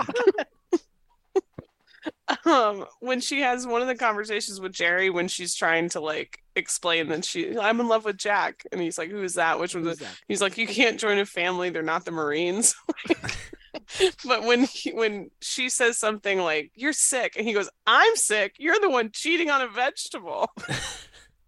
Flawless, Jerry, flawless, no notes. Oh my god. The scene where Peter wakes up, which is the best part, like, yes, they gaslight him about having amnesia, like unknowingly gaslight him, but when Saul tells her he's gonna take care of it, and as soon as they walk away, he walks in the complete opposite direction. Perfect. Saul couldn't be less about that action. Yeah. Incredible stuff. I also like both the pregnancy related scenes where she tells the family, and again, Ryan, to your point, they're all like immediately like, oh, where did you hear this? Oh, your random friend that can't pick up on any context clues. Okay, cool, let's just go all in on it. But Peter Boyle immediately is like, go to your room. Just just because she told them that she was pregnant. That's his like default. Like I was also pissed at her because I'm like, you shouldn't, like, I don't know how old that character is supposed to be. Let's say like what, 14, 15? So yeah. You should know by then that if you hear that someone is pregnant, the move is not to go immediately tell everyone and family. Like I would have been fine with that scene if she had like pulled her mom aside and said, "Hey." Yeah. Like, but she's just so fucking casual with it. I'm like, you snot, you asshole. This is wildly rude of you. Yeah, that was a lot. Yeah. But it also led to the great, like, because it's not good for the baby. Yeah. Which then led into the amazing, well, she says, I've had a really lousy Christmas. You've just ruined my New Year's. And if you come back on Easter, you could burn my apartment down. And then that goes into arguably my favorite scene, which is the lean. Like, where he was like, well, I saw you in the stairs with Joe Jr. He was doing the lean, or you were doing the lean. And she's like, what is the lean? And he's like, well, it's when, and that's when their chemistry is just crackling. Like they're just, and then it pops off with Joe Jr. strolling over in his open tracksuit jacket. You go, hey, Luce, this guy bothering you? She's like, no, it's fine. He's like, okay, let me know. Because he's doing the lean. It's the best.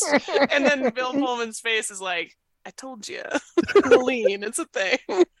So it is my absolute favorite. Joe Jr. It is New Year's Eve in Chicago. Noted cold place. Yeah. He has just like a thin button down on. Yeah. Yeah. Nobody is really consistently dressed for the weather in this movie. Yeah, one of my least favorite like movie tropes. Well, my mom has gotten me onto the one that when people walk around with coffee cups, they're always empty. And so after watching enough shows with my mom, and she's like, empty cup, like every time. Thanks. Yeah, I got it.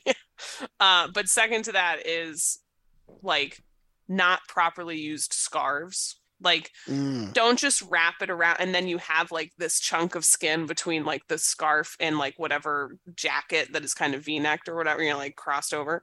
That doesn't do anything. Like, shove the scarf thing in there. You got to like bundle it up, like wear your hats. Like, yeah, it was not a good like outerwear. Like hardly any gloves in this movie. Oh yeah, barely any gloves. No. Yeah. I mean, like Pullman. They wore them in the booth, like.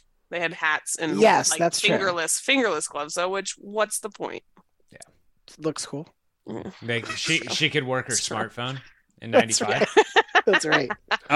Caroline, the snow globe moment. How hard does that hit for you? Oh, so cute. This is just another of the things that he listens to her, right? Like it's more proof that he lives in the truck, by the way. This hit extra hard for me because I've now been to Florence, so I was like, "That's the Duomo." Look at that. I think I actually texted that to Kyle. I was like, "I've been there. It's the Duomo." You did. Yeah, I did. Good flex. Is this the only reason we're doing this episode? Yeah. So now I can say like, Florence. "I've been to Florence." I can tell them exactly which place to go and get steak. Because it was delicious. No, the cheesecake I had there, that was what I had that was really good in Florence, was cheesecake. Don't ask me questions. It's fine. Did you accidentally go to Queens? What'd you eat in Italy? Yeah, I took the train there. Is this not? I'm telling you, it was the best cheesecake I've ever had. It was so good. So good. And I had like just like a great pasta dish before it. It was so good. And the Mets had a homestand there. It's fucking weird. No, it was definitely Florence. We went to see David the next day, okay? With David, like the guy that works the ticket booth for the Ice Capades. It was David Wright. Mets legend David Wright. David Wright this is a quick aside. Guy. My favorite travel memory of all time, when I was like 14 or so, my family took a trip to Paris and we went to the Louvre. And I remember Paris, so Indiana. clearly. Yep, that's correct. I remember so clearly these American tourists going up to a docent or a security guard or something. No. And one of them said, like, excuse me, where is the David? And without missing a beat, this French as fuck employee goes, Italy. It's amazing. Oh my. That fucking rules. It was so good. I was like, that dude had the best day of work ever. You got to go home and make fun of those people. He definitely went and smoked long cigarettes and drank wine at a cafe with judgy French 100%. friends, all wearing black outfits, like all black or They stripes, had and the was like, best "You would day. not believe, You would not believe these stupid Americans. idiots, looking for David, Was this stupid statue with this tiny penis? naked statue." Oh shit. Oh. Oh my God. The last scene I had, although I guess the proposal is one of Caroline's favorites. I didn't write that down, but the wedding, and the wedding solely for the look on Saul's face when she's walking down the aisle, and he has that "I may have let this get out of hand" look on his face. He's like, "Oh, this is getting real serious." Also it's though, like the "I may have committed some light treason." It's like that. Who are the other randos at this wedding? Can we please appreciate that the hospital staff filled every role in this? There was a the woman. nurse There was is a the nurse. organist. Yes. That woman was the organist at Comiskey Park. No. Yes. Yes. Were you really? Yeah, the real life organist from Comiskey Park. Oh my God. See, this is what's happened. I don't know what's real anymore. You should. That's how Peter felt when he woke up. All right. Oh my God. Yeah, the wedding scene is I especially like that she starts walking down the aisle with her coat still. Yeah. And the mom's like, has to restart and hangs it on someone's IV stand. It does help. It does help that, and this was kind of unexpected. Obviously, there are other movies with famous wedding that doesn't happen scenes, but the wedding itself is a big event, and it's a to-do, and it's in these beautiful churches or whatever. The Graduate is probably the best example of this scene that we're familiar with. It really works. It really works that this is such a dumpy fucking so thrown together. Yeah. So half-assed. Again, there is no reason to rush this other than the lies. Kind of, yeah. Yeah. There's no reason to get married while he's still in the hospital. No. Zero. Not at all. Yeah. No. It's it's a lot. Yeah. I it's love not a her good speeches. dress. No. Not a good dress. No, it's No. I mean she invited Jerry on a post-it note, and I love that he's like, "Which one are you marrying?" And this part was actually kind of sad to me, because it's just never be so lonely that you'll just marry the person that you're like, whatever, this guy will be fine. Because she was like, he's like, "What about Jack?" He's just like, "He didn't want me." And I was like, that is devastating. One, you didn't actually use your words and explain to him how you felt. So his reaction is not necessarily accurate, because at the time he thought you were engaged to his brother. So, yeah. And I was just like, that's not accurate, but also very sad. Sad, But I think, lonely moment. but I do think part of it is she realizes that. I know she's I can't do this because Yeah. it's Oh, going- yeah. But I think she also Because she saw how sexy he looked in the tweed and was like, I can't. You and the fucking oh my god, I can't pass on this. this angry professor over here is really just doing. it She's for like, me. I didn't know he had that in the arsenal. Right. I had right. only seen fuck, denim. He's got a third outfit. This Yeah, I changes only seen the everything. denim and the corduroy reversible. God, who knows This what he's got changes in everything. the armoire in the truck. He clearly built himself an armoire that is full of jackets that she needs to know more about. Full of dead people's clothes. Oh no, it definitely is. That definitely clothes. belonged to that Allen house that they were trying to Did you get the Allens? You get the Allen. The man was a 40 regular. That's right up your, right up your alley. God, that's fucking great in that. I hope he dies soon. The woman's like, You're not gonna bury him in that, are you? we're missing one jacket. I don't know what happened to it. It's weird. He's wearing it under his other jean jacket. Anyway, I gotta go. You're not gonna bury him in that. Fucking broke me. It's a good tweed. Oh my god. Caroline, what's the best scene in this movie? Wait, did we hit any scene that you thought didn't? What scene doesn't work? I feel like you didn't say any of them. Oh, I love all of them. It's a perfect Okay, movie. I told you. It's a perfect movie. They all work. We could go through every single thing. Favorite scene is the dinner scene. When they're I'm telling you, like, the number of times, and it is the most random, like, the whole Cesar Romero is tall. Cesar Romero is in Spanish. I didn't Is say that the one where he says I said he was tall. Argentina is famous for beef and Nazis? Yes.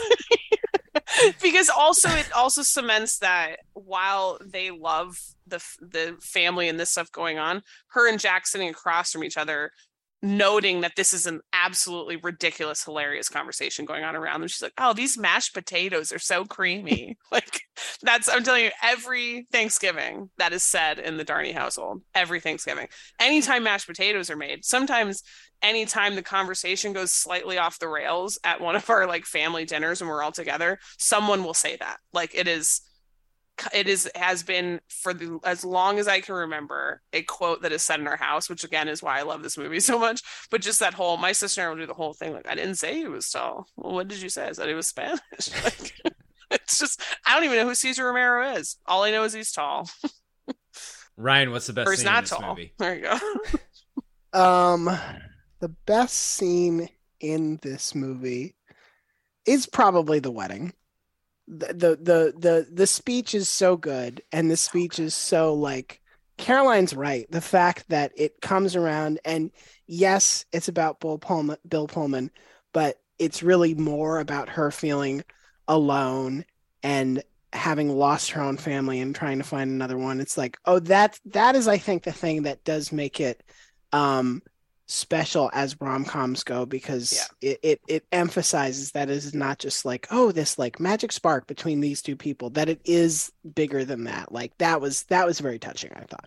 The I might have saved your life on the tracks that day, but you really saved mine is a genuinely good, like, rom-com line. Yes. Like, that's yeah, very sweet. Yeah. I'm saying the wedding for all those reasons, but also when Ashley and her husband show up. Yeah. And Ashley Bartlett Bacon. And Peter Gallagher in a fucking monotone, just like matter-of-fact voice goes, oh, that's her husband? That's her husband. That is a man who has seen chaos before. Yeah. This isn't bothering. He just found out that he was getting lied to by this woman who saved his life on the train tracks, is not getting married. Doesn't have amnesia. Woman who he wasn't dating shows up with her husband.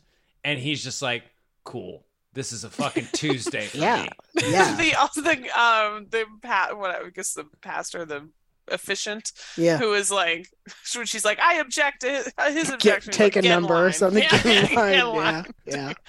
That whole scene, and then again it goes right into the family chaos where everyone's like checking on Midge, or like the grandmother, and she's just taking. I want a separate release that's just photos that the grandmother took over the course of this movie. Chaotic. So it's like the roof, like someone's kneecap. Yeah. And so the mom's eyes like, are closed in all of them. You've got the mom being like, oh, Peter, what have you done? And then, like, when she said, like, you know, I'm not in love with that son, in love. He's like, yeah, we know. He's like, no, that one. She's like, Jack, what did you do? Like, all of that. It's the perfect, like, all the chaos together. Ashley Bartlett Bacon. Caroline, what's the best quote besides the mashed potatoes? The mashed potatoes thing. I won't. That's fine. That's a me thing. Let's see. I do love the I'm sick, you're cheating on a vegetable. They work the title of the movie into the last line. They do. When they ask when we fell in love, or when I fell in love with you. It was while you were sleeping. I do like I don't drink anymore. I didn't get that at all. I was like, did they just do that because they're like, fuck, we got to say the line? So that would have worked more when it was Peter Gallagher. Right. No, it was. It was Peter asking when she fell in love with Jack. But why would Peter ask? Like, why? Like, because he was like, what happened? I thought you liked me. She's like, it was while you were sleeping. But did I miss it? And they had that conversation earlier in the movie. Like, it's just it's just a thing at the end. Why is he fucking talking? Like, my sense is Peter is like, fuck this. I never should have tried to like get back with my family. This sucks. Why you think he's just like, hey, Sandy Bullock, let's go have coffee and talk about the horrible 2 weeks I just had. Yeah, probably. He probably tried to hit on her later. All right, fine. Sure. Let me see. I think I like my actual favorite is probably Joe Jr. doing like, "Hey, Luce, is he bothering you?" Like that whole because he's doing the lean. All of Joe Jr.'s quotes. Yeah, he does the whole. What is the other one that I have written down too? Where it's like it's called Paris Guy. It's from France. The cologne. And one of the things that, and I think Jacqueline texted this too, where it was like,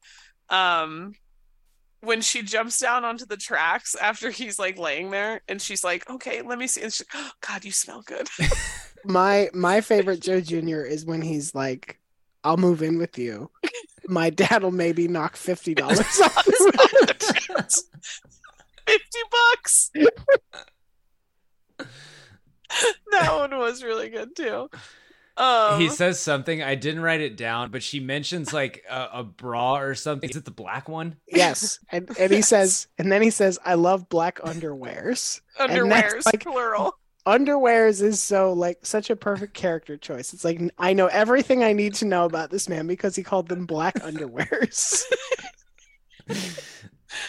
He's like, "You're the best looking." Oh, she's the best looking chick in the building. She's like, "You're the best looking on the third floor." Literally, Joe and Jr. she's is thrilled, perfect. and she's so flattered. Yeah, we didn't even talk about the fact that when Jack meets him, he's holding a hammer and like working on something in his car, attempting to do something with his car. Yeah, that was a real red flag. And you just hear him like hitting something. Perfect. No notes. He's no perfect. Notes. Caroline, you pointed this out in I think in the group. Either you or Jacqueline did that the most athletic moment in this movie is her rolling Peter Gallagher off the train tracks. Yeah, very 100%. Yeah. How much do you think he weighs in this movie? He's at least like 180, 190 probably. Yeah. She just two rolls gets him off that track. That's some real like mom lifting car off of toddler type shit. Because she waits real late to like make a decision. Like clearly he's not waking up, and if he wakes up, he's going to be so confused that he's going to be like, "Where are we?" But like, I also feel like when we first see the train coming, it's like stopped at another station. And I'm like, sees it all happen. I'm like, that guy's got a schedule, Ryan. I'm like, just get in your fucking booth and like get on the radio and be like, "Hey, there's a dude. There's no way you work for the transit authority." And they're like, "Okay, here's what happens. If someone falls in the track, get in there and fucking barrel roll them to the side." 100% not in the documents. No. This is not in the safety plan. No, I guarantee you they say like, get on the radio, push a button, do some other shit. But you know what? Just like, it's because she's actually just about that action because she's Annie from Speed and she moved to Chicago. That's what it is. That's what it is. She's got a sexual addiction to danger. She went on, and that's why she ends up with the man who lives in his truck. She went a on wildcat, man. One date at a Los Angeles Chili's with Jack, decided this was not it, moved to Chicago, started working for the transit authority, found some danger another way. That's right. That's right. Lenny Harris Pinch Hitter Award for Best Supporting Character. Ooh. I've got some nominees. Who's in it too much? Oh, man. So, Sandy. Pullman. Probably Peter Gallagher. No, actually, no. He has like 2 or 3 scenes, really. He's asleep for most of it. Yeah, he's asleep. He's asleep for most of it. His eyebrows are doing most of the heavy lifting in this movie. That's probably it then. It's probably just Bullock and Pullman. Yeah. So we're leaving like the whole family. Family. Oh, Peter Boyle. So Boyle and Jack Warden are kind of like a tandem. Yes. They work very well together. Yeah. I also like Jerry. Joe Jr. Oh shit! Sorry, Joe Jr. It's What am I talking about? Joe Jr. It's Joe Jr. Yeah. Yeah. It is Joe Jr. Just again, like a hat tip to the Boyle character. The conversation over Dunkin' Donuts about like he wants to start his own furniture, but like really good. Really quality conversation. The conversation out front of the house that Ryan mentioned earlier that like makes you okay with Sandy keeping up this lie is really good. And then he spends it seems like it's a really genuine, honest conversation. He talks about how this family saved him and stuff, and then he spends the rest of the movie just running as far away as he can from conflict. So but it's Joe Jr. He's amazing in this. Hey, Pop. Can I give that bottle of Blue Nun you got from Cousin Ornella to my probation officer? You see, we got some company. Say hello. Hello, Luz. Nice,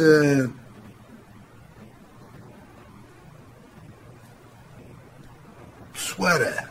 Yeah. Okay. The Peter Gallagher Award for the hottest person in this movie. Wow. This is tough, you guys. Wow. So, okay, first of all, how hot do you think Peter Gallagher was in this movie? Like, how does he rate for you? Is this the hottest he's been in a film? No. Really? Okay. I think Nat like Palm Springs Peter Gallagher is, I think, handsomer than 90s Peter Gallagher. he is like north of 65 in Palm Springs. Okay, relax. Hold on. For the record, Kyle is merely stating a fact. Well, okay, we can even go as far. And you are projecting. Listen, what if I was like Peter Boyle? Oh my God. You know what? That's fine. Wait. All right, here's a fun game I want to play. Kyle, I need your help with this.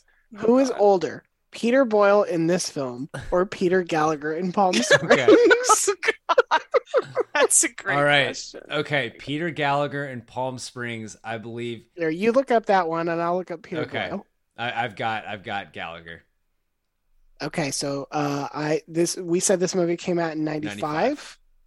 95. All right. I know how old Peter Boyle was when this came out. Peter Gallagher in Palm Springs, 65 years old. Peter Boyle was 60 years old.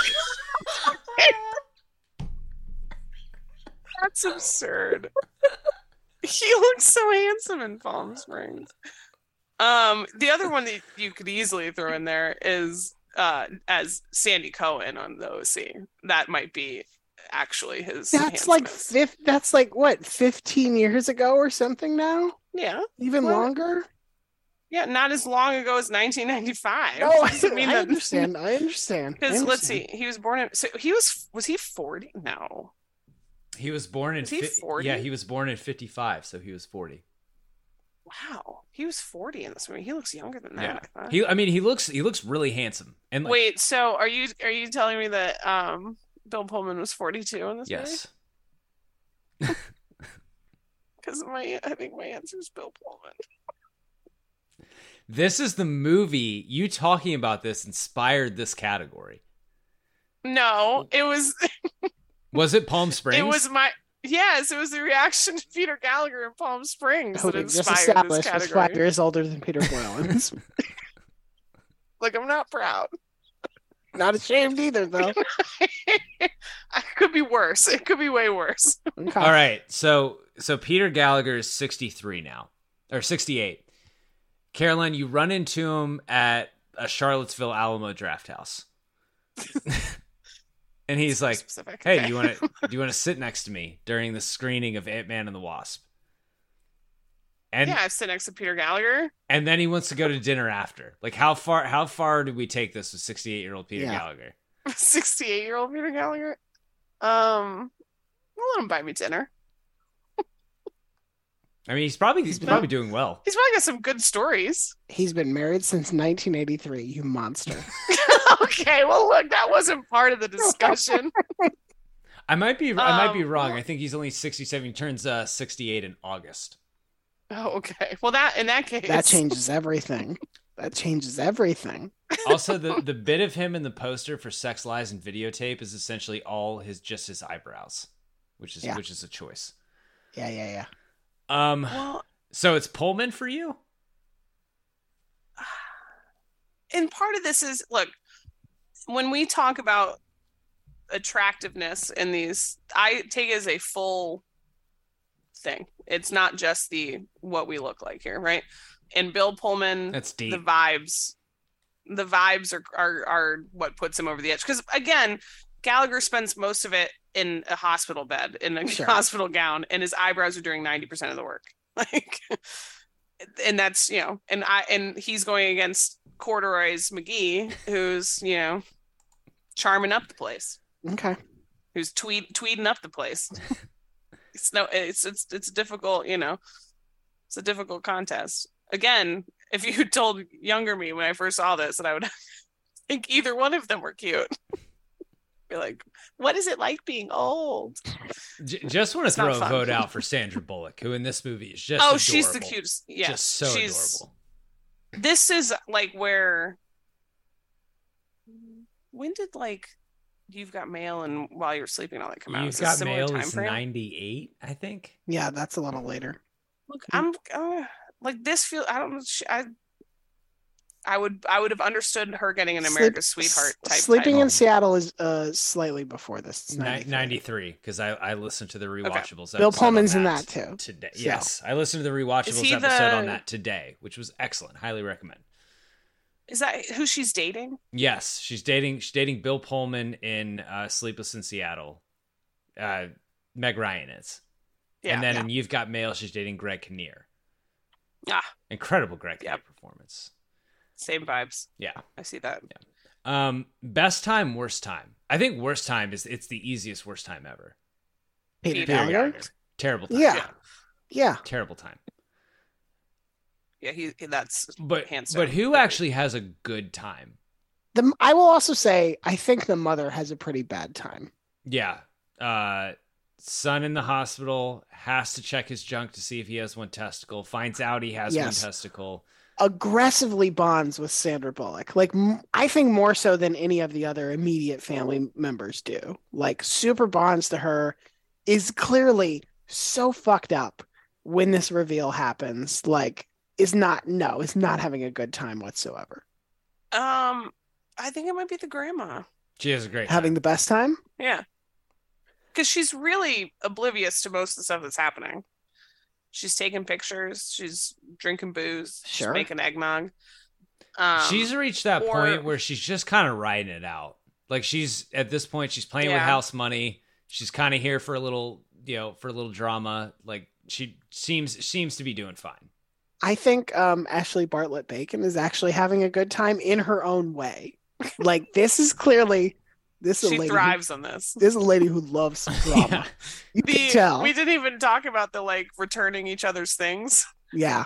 He's I want the nose back. I mean, you gonna take these too? she's happy when she's fucking pissed. Yes. Yeah. So I think in a weird way, she's having a great time. Yeah. Because just to be clear, she was in Portugal. Yeah. In the winter, she was doing fucking great and decided, you know what? I'm gonna upend all this. Also, shout out, the confidence level she has is clearly high because she rejected his proposal. Correct. Is married to someone else. Yeah. And then storms back into town from Portugal and is like, "You're my fiance." She leaves. She accepts via answering machine, and she does it in the most casual way, like it's a business deal he proposed, and she's like, "I've thought it over," and the answer is, "All right, why not?" Okay. What I think she says, "What the hey." Yeah, what the hey? Is on the answering machine, which is your people send my people papers. Which is a wild thing once you learn this is a proposal she's rejected and she's married. Yes. What the hey is not how you fuck your life up like that. Is there an argument for Lucy having the best time? Yeah, she's so stressed. Yeah, she's got way too much anxiety to have a good time. I'm thinking bigger outcomes, but it turns out. Yeah, but by the end of it, too stressed. Yeah, by the end of it, she's having a great time because she's got the tweediest man clearly in love this side of the Mississippi. Yes, that's right. That's right. She's clearly in love with someone else that she thinks it's not going to work, and that is not a good time. Yeah. And the only person she can talk to about is her boss. Yeah. Maybe the easiest one is Celeste, her coworker, who has a kick-ass party. Yeah. And there's a great drama moment that happens. It doesn't have huge negative repercussions. Yeah. Because it can just be this it was a misunderstanding, but it wasn't that so funny when everyone thought Lucy was pregnant at my New Year's party. Celeste has a lot of friends, which seems like a good time. Yeah. Celeste looks like she's loaded up, man. Yeah. She seems to like her job. She's friends with Lucy. She's got a seemingly nice place where she's having this big party. I would also say, no, I think Grandma's a good pick frankly. Yeah, I think I lean. Yeah, she's Saul's too stressed with the right avoidance situation. It's not worst time. I will say one of the saddest moments I've ever seen in a movie is early in this when Sandy Bullock is she puts some milk in a bowl for her cat, and she dips an Oreo in the milk. And it's the saddest, most pitiful fucking thing I've ever seen in my goddamn... Like, I understand it's a clean bowl. The cat is not actively drinking out of it. But I almost stopped the movie. I was like, this is the bottom. This is you are watching a woman at the absolute fucking bottom right now. So this is not when I say that I've had that dinner before? It's not that. It's not what the dinner is. It's the dipping. Okay, good. It's the dipping of the Oreo into the cat bowl milk. It's the saddest, grossest thing I've seen in a long time. But there were definitely some moments where I was like, oh shit. It's just like looking into a mirror. Except instead of a cat, it's 2 dogs. Oh shit. Worst time, Caroline. This category is probably obvious. The Keith Morrison Award for what would be the Dateline episode from this movie. This could have gone south in multiple ways. Yeah, so I think the angle I was thinking is Peter Callahan was on his way to work Christmas Day. Things did not go as planned, and then they would get crazy. First, he ended up in the train tracks. Next, was the stranger there to help him? Or was there a more elaborate scheme at play? Tonight on Dateline, while you were sleeping. That's before you even get to the bigamy. I know. But then who would show up? See, I think amnesia. And she wasn't alone. Or foul play. I think the Dateline version of this would be an investigation into the Callahan Company and whether they're actually killing all these people to get their furniture. At first, it seemed like normal occurrences in the neighborhood. The Van Horn estate was too good to be true. But then one noticed that every time Callahan and son showed up, there was something mysterious about How did Peter Boyle enjoy such a life of luxury, buying the furniture of his dead neighbors? And where did he get that tweed? He said the jacket was vintage. I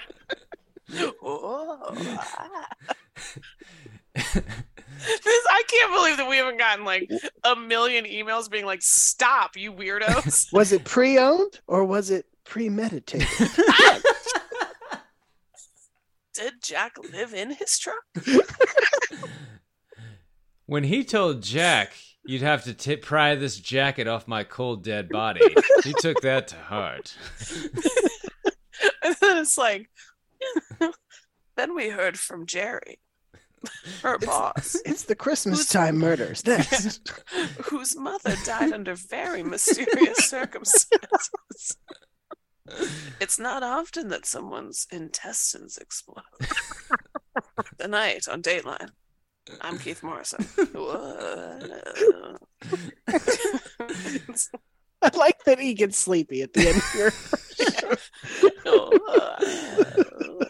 Oh, God. Oh, my. Are you smiling? No, I'm terrified. Excellent work. Roster moves. Who would you replace with Air Bud? Joe Jr.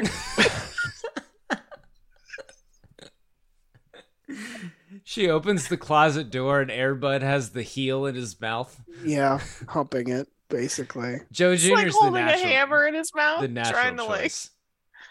I think you could also go Peter Gallagher. She can't be in love with the dog. What, all these rules now, huh? And the dog is a human brother? What is here? Like, why don't... What if... And the dog paid for a boob job? This is nonsense. What if He Air knows Bud... the dog only has one testicle? What if Air Bud is Saul and they have that heart-to-heart where Saul says, I try to keep my smoking out of the house. Oh wait, we're missing the obvious one. Air Bud is the coworker who comes to visit and is all about the basketball accident. Like that's the whole thing. If you're like Air Bud's oh, like, yeah. I bit off his testicle.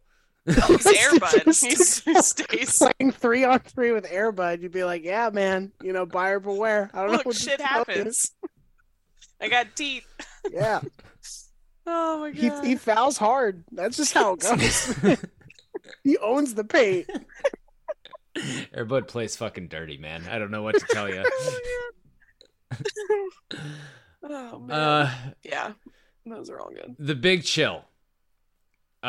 This one I would say has a definitive. I feel like the Train Station Proposal is like a Big Chill rom-com get-together moment. That or well, I don't know if it's Big Chill or like Big Sadness. I really think that like the You Saved My Life thing is a very sweet. That is a very sweet. That's like the sweetest moment to me because again, it's not all about just Jack. It's like the whole family and like the impact that they had. But yeah, I'm sorry. I'm a sucker for it. The ring and the token thing, it works. You know, that's a job that doesn't exist anymore, right? I assume, well, while I was watching it, I was like, this seems like a very impractical system. Yeah. Those are like range tokens? That's what they look like. Yes, that's correct. That's correct. Yes. Do you just have like bucket, please? Do you have like a bag of these things, or do you get one each day, or like how does this? I have so many questions. Why they thought this was a good system. I like that you sound the same as like a college freshman having to be told how like snail mail works. Like this is the same level they just, of like, carry incredulity. stickers around and put them on notes. Stickers are worth money. People collect talking about. For and you what? have to put like a street and the name. Why can't you just put the name? That's how email works. Touche. Well, what is some of the other stuff that you're just like, you remembered people's phone numbers? I was talking to somebody on a different podcast the other day about how like when we were all children, our parents had to go to the bank all the like you couldn't go more than 2 weeks without having to physically go to a bank. Oh yeah. There was you like because you had a check and you had to take it to the bank. It was useless to you at home. There was no mobile deposit. Oh shit. You needed cash. You had to go to the bank. We used to have to send because we had USAA, and so we'd have to like fill out. There were the little forms in the back of the checkbook. And when those ran out, you have to like order, like when you got new, and you just like put them in the little blocks and like add it all up, and you sign the back of the checks and for deposit only, and you put them in one of the prepaid envelopes and send it to USAA, and in like 6 to 7 business weeks, you like yes. I had a check your recently money in your account that I couldn't deposit. Like the mobile deposit wasn't working, and I called them. And they were like, well, can you go to a branch? Can you go to the branch? And I was like, listen, that's just not something we're going to do. Like, right. You need to, I will send you a picture of this. You need to make this happen. that was it. I'm not Marty McFly. This is 1960s. Listen, calm down. I'm not going to a bank. I have my phone camera and I have this check in my hand. And I'm talking to you. What do we need to do, Deborah, We're gonna make it work. Yeah. I am 31 years old. I don't need the lollipop they have there anymore. No, I mean I do. Look, I'll tell you what though, if you sent me to one that has one of those air tubes. They don't have those anymore. Are we out of the air tubes? Yeah, the air tubes are done, man. That was the best part. Yeah, I remember as a kid. And then they'd send the Dum Dums back in the air tube. Yeah, like kids these days don't know the magic of that. Kids these days don't even like a threat. So winter break here lasted entirely too long to the point where I threatened my oldest one day with like, I'm going to make you watch TV the way I used to watch TV, which is to say, you watch whatever is on whenever the broadcaster has decided, and it includes commercials. And she looked at me. So how'd she like The Fugitive? She looked at me, Kyle, with this face of disgust and said, I just won't watch TV. The idea of like when you missed an episode of something, it was gone forever. Well, so there was this stat about The Super Bowls have been like 31 of the 32 most watched television broadcasts ever in the U.S. And the one exception, Dallas. Tell me it was Dallas. It's the MASH finale. Damn it. And Roger Sherman was like, what? Like, he's like, what was so fucking great about MASH? And I forget who it was. Somebody responded. It was basically like, dude, there were like 5 television channels and they all sucked. And MASH was awesome compared to everything else. Of course, everybody watched MASH. Yeah. It was. God, we're so old. Alan Alda, man. Multiply that by living overseas and having one channel in English. So, like, sure. I was a big St. Louis Rams fan because we were living in Greatest Show on Turf. Or... Yeah, oh, yes, okay. because it was 95 to 2000. We were living in Germany, and they would show you one game per time block, right? And they would show you ones that were good. So I mean, I'm obsessed with Torrey Holt and Isaac Bruce. I did when I played Madden every single time. I was running the like safety blitz with Adam Archuleta, I'm talking like Kurt Warner, Marshall Faulk. Like that was just like my dad was like, "You will badmouth Mike Martz at your own peril." Yeah, like I was very serious about the Rams.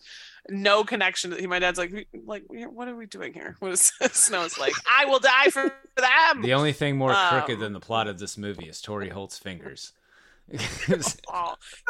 No one runs crossing routes like Bruce and Torrey Holt did in those days. The best duo in the league. The concept of watching being overseas and having like all the channels be in a different language. Whenever we do Ocean's 12, I am spending 20 minutes talking about Brad Pitt and George Clooney watching an episode of Happy Days in Italian. And while drinking wine at like 3:00 in the morning, and George Clooney having wine, this guy doing Fonzie is incredible. Look, it was, you did what you had to do. Remember, the other thing that's crazy to tell kids now is like, when you made plans with someone, those were the plans. Sure. You could not change them because you literally could not get a hold of them. Right. And you had to go to the place that you said when you were going to be there. Right. Like if they didn't show up, they might have fallen on the train tracks and are now in a coma. Yeah, but you wouldn't know for weeks because how are you going to get in touch with them? Well, on that note, let's do Before More Restore, prequel, sequel, remake. Okay. So, while I would like a sequel, just because like I want to know what Christmas was like at the Callahan house the next year. Have a lot of questions. Would love to see it. Is Peter even going? No, fuck no. I don't think he ever sees them again. I think there's just no way. What does this look like in 2023 if it's remade? I don't know how you can do it with social media and with. I was going to say there's a social media component to it, and maybe it's one of the people is like. I think you can. Social media. I think you can get away with that because, like, most of the people who are like have reason to know are old. Like, his parents are old, his grandmother is old, his godfather is old, his brother's the only one. And I think if you play that as like, I'm just a simple blue collar man who lives. And I don't have the Facebook. I live in my truck. I don't have InstaFace. Yeah, I think you can play that effectively enough that that you can sort of say like, oh yeah, like Peter Gallagher for sure falls onto the tracks doing a TikTok dance. The family. You're getting the extra. Like it's like now 12:20. I mean, the main problem is. Oh my god, it's 12:20. The main problem with moving this movie. Yeah, sorry, I had. No, you're fine. I just was gonna say like, now you're also getting tired giggles from me, which is like everything is funnier. The main problem is that Sandy Bullock's job does not exist in 2023. Like she just doesn't have that job anymore. Also, I was thinking about this earlier. So this family is obviously struggles mightily with discerning the truth and fact checking. This would not be a good media climate for this family to exist in. No. Which is tough. Like maybe they're all just completely off the grid, or Peter Gallagher's like maybe Peter Gallagher is in Jared Leto's cult and like they're doing, the offshore thing. I mean, maybe he's Jared Leto. Maybe Jared Leto plays this part. Peter Gallagher. Yeah. Plays yeah. Peter Boyle. The best thing about COVID is, I know What a sentence. Was Jared Leto coming back to the world after a month and discovering that we've been in a pandemic for weeks and having no idea. Yeah. The yeah, best. and then he said it's Morbin time. It's Morbin That was time. a normal reaction. Hospital security is also way tighter. Like, I feel like you're not getting through the hospital doors just because somebody overhears you say, "Oh, we were gonna get married." Okay, I feel they're like, yeah, because "Fuck this that." movie changed the trajectory of hospital security for, you know. That's what it was. Yeah. It was this and The Fugitive, as Yeah. we've already seen. God, when are we doing The Fugitive? When are we doing like a month that's like Fugitive, Air Force One? When are we getting all Independence Day. horned up prayers? When do we have the discussion on which president horny we were Harrison next? month? Yeah, that's what Oh. it is. Yeah. You tell me when I'm there. Also, doctors and nurses in this movie have a lot of free time to just overhear what's going on, have a little New Year's party. I was going to say, I think I also texted Kyle and Jacqueline. I was like, I hope just the entire medical staff is just getting hammered. Yeah, can you Hammered. drink on call? No, absolutely not. No. I'm sure that was like grape juice or whatever, sparkling grape juice. Are you right? sure? Like, it was the 90s. No, I'm not sure. They were getting turned.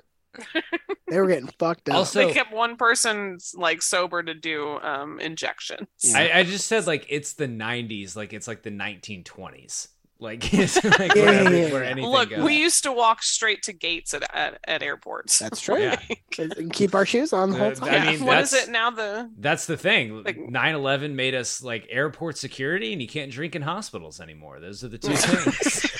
Those are the two things, the two results, The freedoms they took from us. repercussions.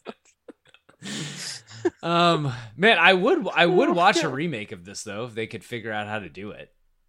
100%. Who are we casting as? It would be hard Louis to Pullman. find it would be hard to find something, I think, people who can play these roles as well, because I think Caroline is right. Sandy Bullock really threaded that needle of like mousy, unkempt, sort of like, "Oh, ma'am, get your life together." I would And- buy. Yeah. I would buy Zoe Deutsch in this. I was role. just about to say it's Zoe Deutsch, Glenn Powell is Peter Gallagher, and Miles Teller How is dare you. Louis Pullman. You could just have Louis Pullman be Louis Pullman. Okay, so Louis Pullman, while I love him in Maverick and in Bad Times at the El Royale, is just doesn't give off the same vibes as Bill Pullman. Yeah, he doesn't. It's the charm thing. Yeah. I was gonna say, sticking with the only people I cast for things are people from Top Gun. The Monica Barbaro rom-com that came out on Paramount Plus, adorable. I hope she's in more things. But she's potentially too. It's like the Demi Moore thing, where she's potentially too just strong. She's awesome. I wasn't paying good enough attention when this is forever ago, when the trailer for Top Gun Maverick dropped, and I was like, is Katie Nolan in this movie? Yes, she does look like her. And then I was like, oh wait, man. that doesn't make sense. You're an idiot. What if I want her to be in everything. what if in the Monica remake Barbara's fantastic. Timothy Chalamet is Peter Gallagher and Dave Bautista is Joe Jr.? The tricky part is, and I don't know how to say this gently. Bill Pullman is approachably not handsome in a way Yes. that you can't get away with in rom-coms these No. days. Like, you have to Yeah. be just like Oh. stunningly handsome to be the 100%. lead in this. Yeah. Look, maybe controversial take. Same thing with Tom Hanks. Yeah, Tom. Yeah. Tom No, I Hanks. think Tom that's Hanks is true. not like in these movies. You're not like, damn, Correct. damn Tom. Correct. Like, you know, it's the approachable is the perfect word for it. Yes. Like it's Well, the and you're right. Like, what it leads to is a movie where you're like, oh, I like this person as a Yes. well-rounded yeah. character. Like, at no point in this movie are you like, I hope Bill Pullman takes his shirt off. Let's see that cake. Again, right before we started recording, I was watching the second training montage in Creed 2, just yelling about the Florian, whatever his name is, who goes by Big Nasty, who plays Drago's son. Yeah, you can't like that's not like, you know, the vibes. It's totally because when Harry Met Sally is the same thing. It's the approachable person that you know and would literally have interactions with, as opposed to like you're not this running is the hottest man in the world. I think I said this last week that we're not trying to watch Billy Crystal fuck. And this one, Bill Pullman takes off his shirt and he's got like a mark, like a tattoo for every senior citizen. He's snuffed out with a pillow. That's right. It's like, holy shit, he's got 78 tally marks. What the fuck? And it turns out this is Red Dragon we've been watching the whole time. He takes off his shirt and has like another flannel underneath it. You're like, I don't understand. This is totally. Now you've made me think about this. Why is Forget Paris a movie that we made? Oh, but that's what. Isn't that where Billy Crystal is like the basketball ref? He's an NBA ref. This is a movie that it's not just that he's a basketball ref.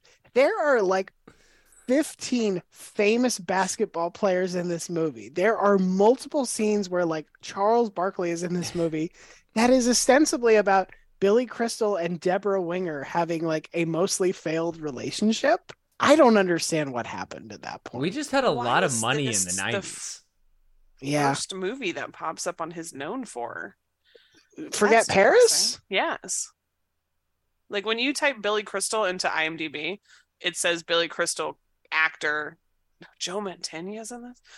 God damn it, Caroline's going to watch this tonight. She's going to stay up all night. Here's who appears in Forget Paris as themselves. Marv Albert, Bill Walton, Charles Barkley, David Robinson, Dan Marley, Kevin Johnson, Paul Westphal, Sean Elliott, Patrick Ewing, Tim Hardaway, Kareem Abdul-Jabbar, Bill Laimbeer, Reggie Miller, Chris Mullen, Charles Oakley, Kurt Rambis, John Starks, Isaiah Thomas, Spud Webb, Rush Limbaugh, and David Sanborn, which are not, the last two are not where I thought that was going to go. Known NBA player, Rush Limbaugh. We need Charles Oakley in more rom-coms, first and foremost. Yes, agree. And Chris Mullen. Yeah. when I think romance, I think Chris Mullen.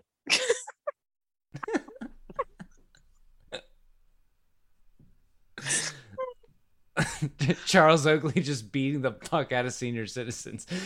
Yep. I don't care if you're not dead. I'm taking this ottoman.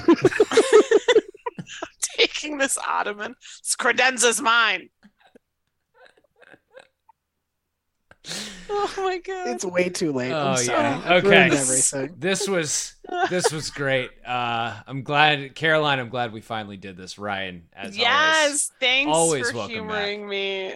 It's my fave. What did I say we're gonna do next? Oh, I said we're gonna do Color of Money. We need to do Color of Money. So I have seen Color of Money. I haven't seen The Sting. Do I need to see The Sting? Well, if you want to see the Sting is good, but it's not the one that's the prequel or that is connected. Oh no! I've seen The Sting. The Hustler is the Hustler. Yeah, I've seen The I don't Sting. think you need. No, I don't think you can if you want to. It's a good movie, but like I don't think it's like, oh, if you don't watch it, you won't get the other one. What's the other one we need to do? Is the hockey one, Sudden Death? Sudden Death is still on the list. We need to do. Yeah, we got a list of. Yeah, we got a list of ones. So yeah, perfect. This was perfect. Can't wait. Ryan, where can the folks follow you?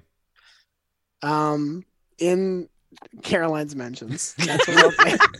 Just causing trouble, probably.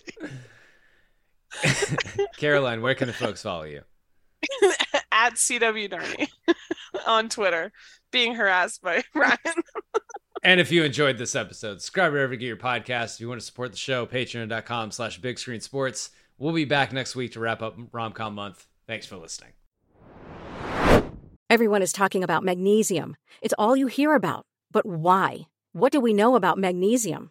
Well, magnesium is the #1 mineral that 75% of Americans are deficient in. If you are a woman over 35, magnesium will help you rediscover balance, energy, and vitality. Magnesium supports more than 300 enzymatic reactions in your body, including those involved in hormonal balance. From functional medicine doctors to mental well-being and female hormone experts, we all know that magnesium is the one mineral to improve all aspects of well-being and health. But which one? Magnesium Breakthrough from Bioptimizers, the trusted choice recommended by leading experts with 7 best-absorbed forms of magnesium to ensure your body receives the support it needs for overall well-being. Go to bioptimizers.com/balance today and use code BALANCE10 for 10% off. Support your journey to wellness at BIOPTIMIZERS.com/balance. Magnesium Breakthrough from Bioptimizers, your foundation to optimal health and vitality.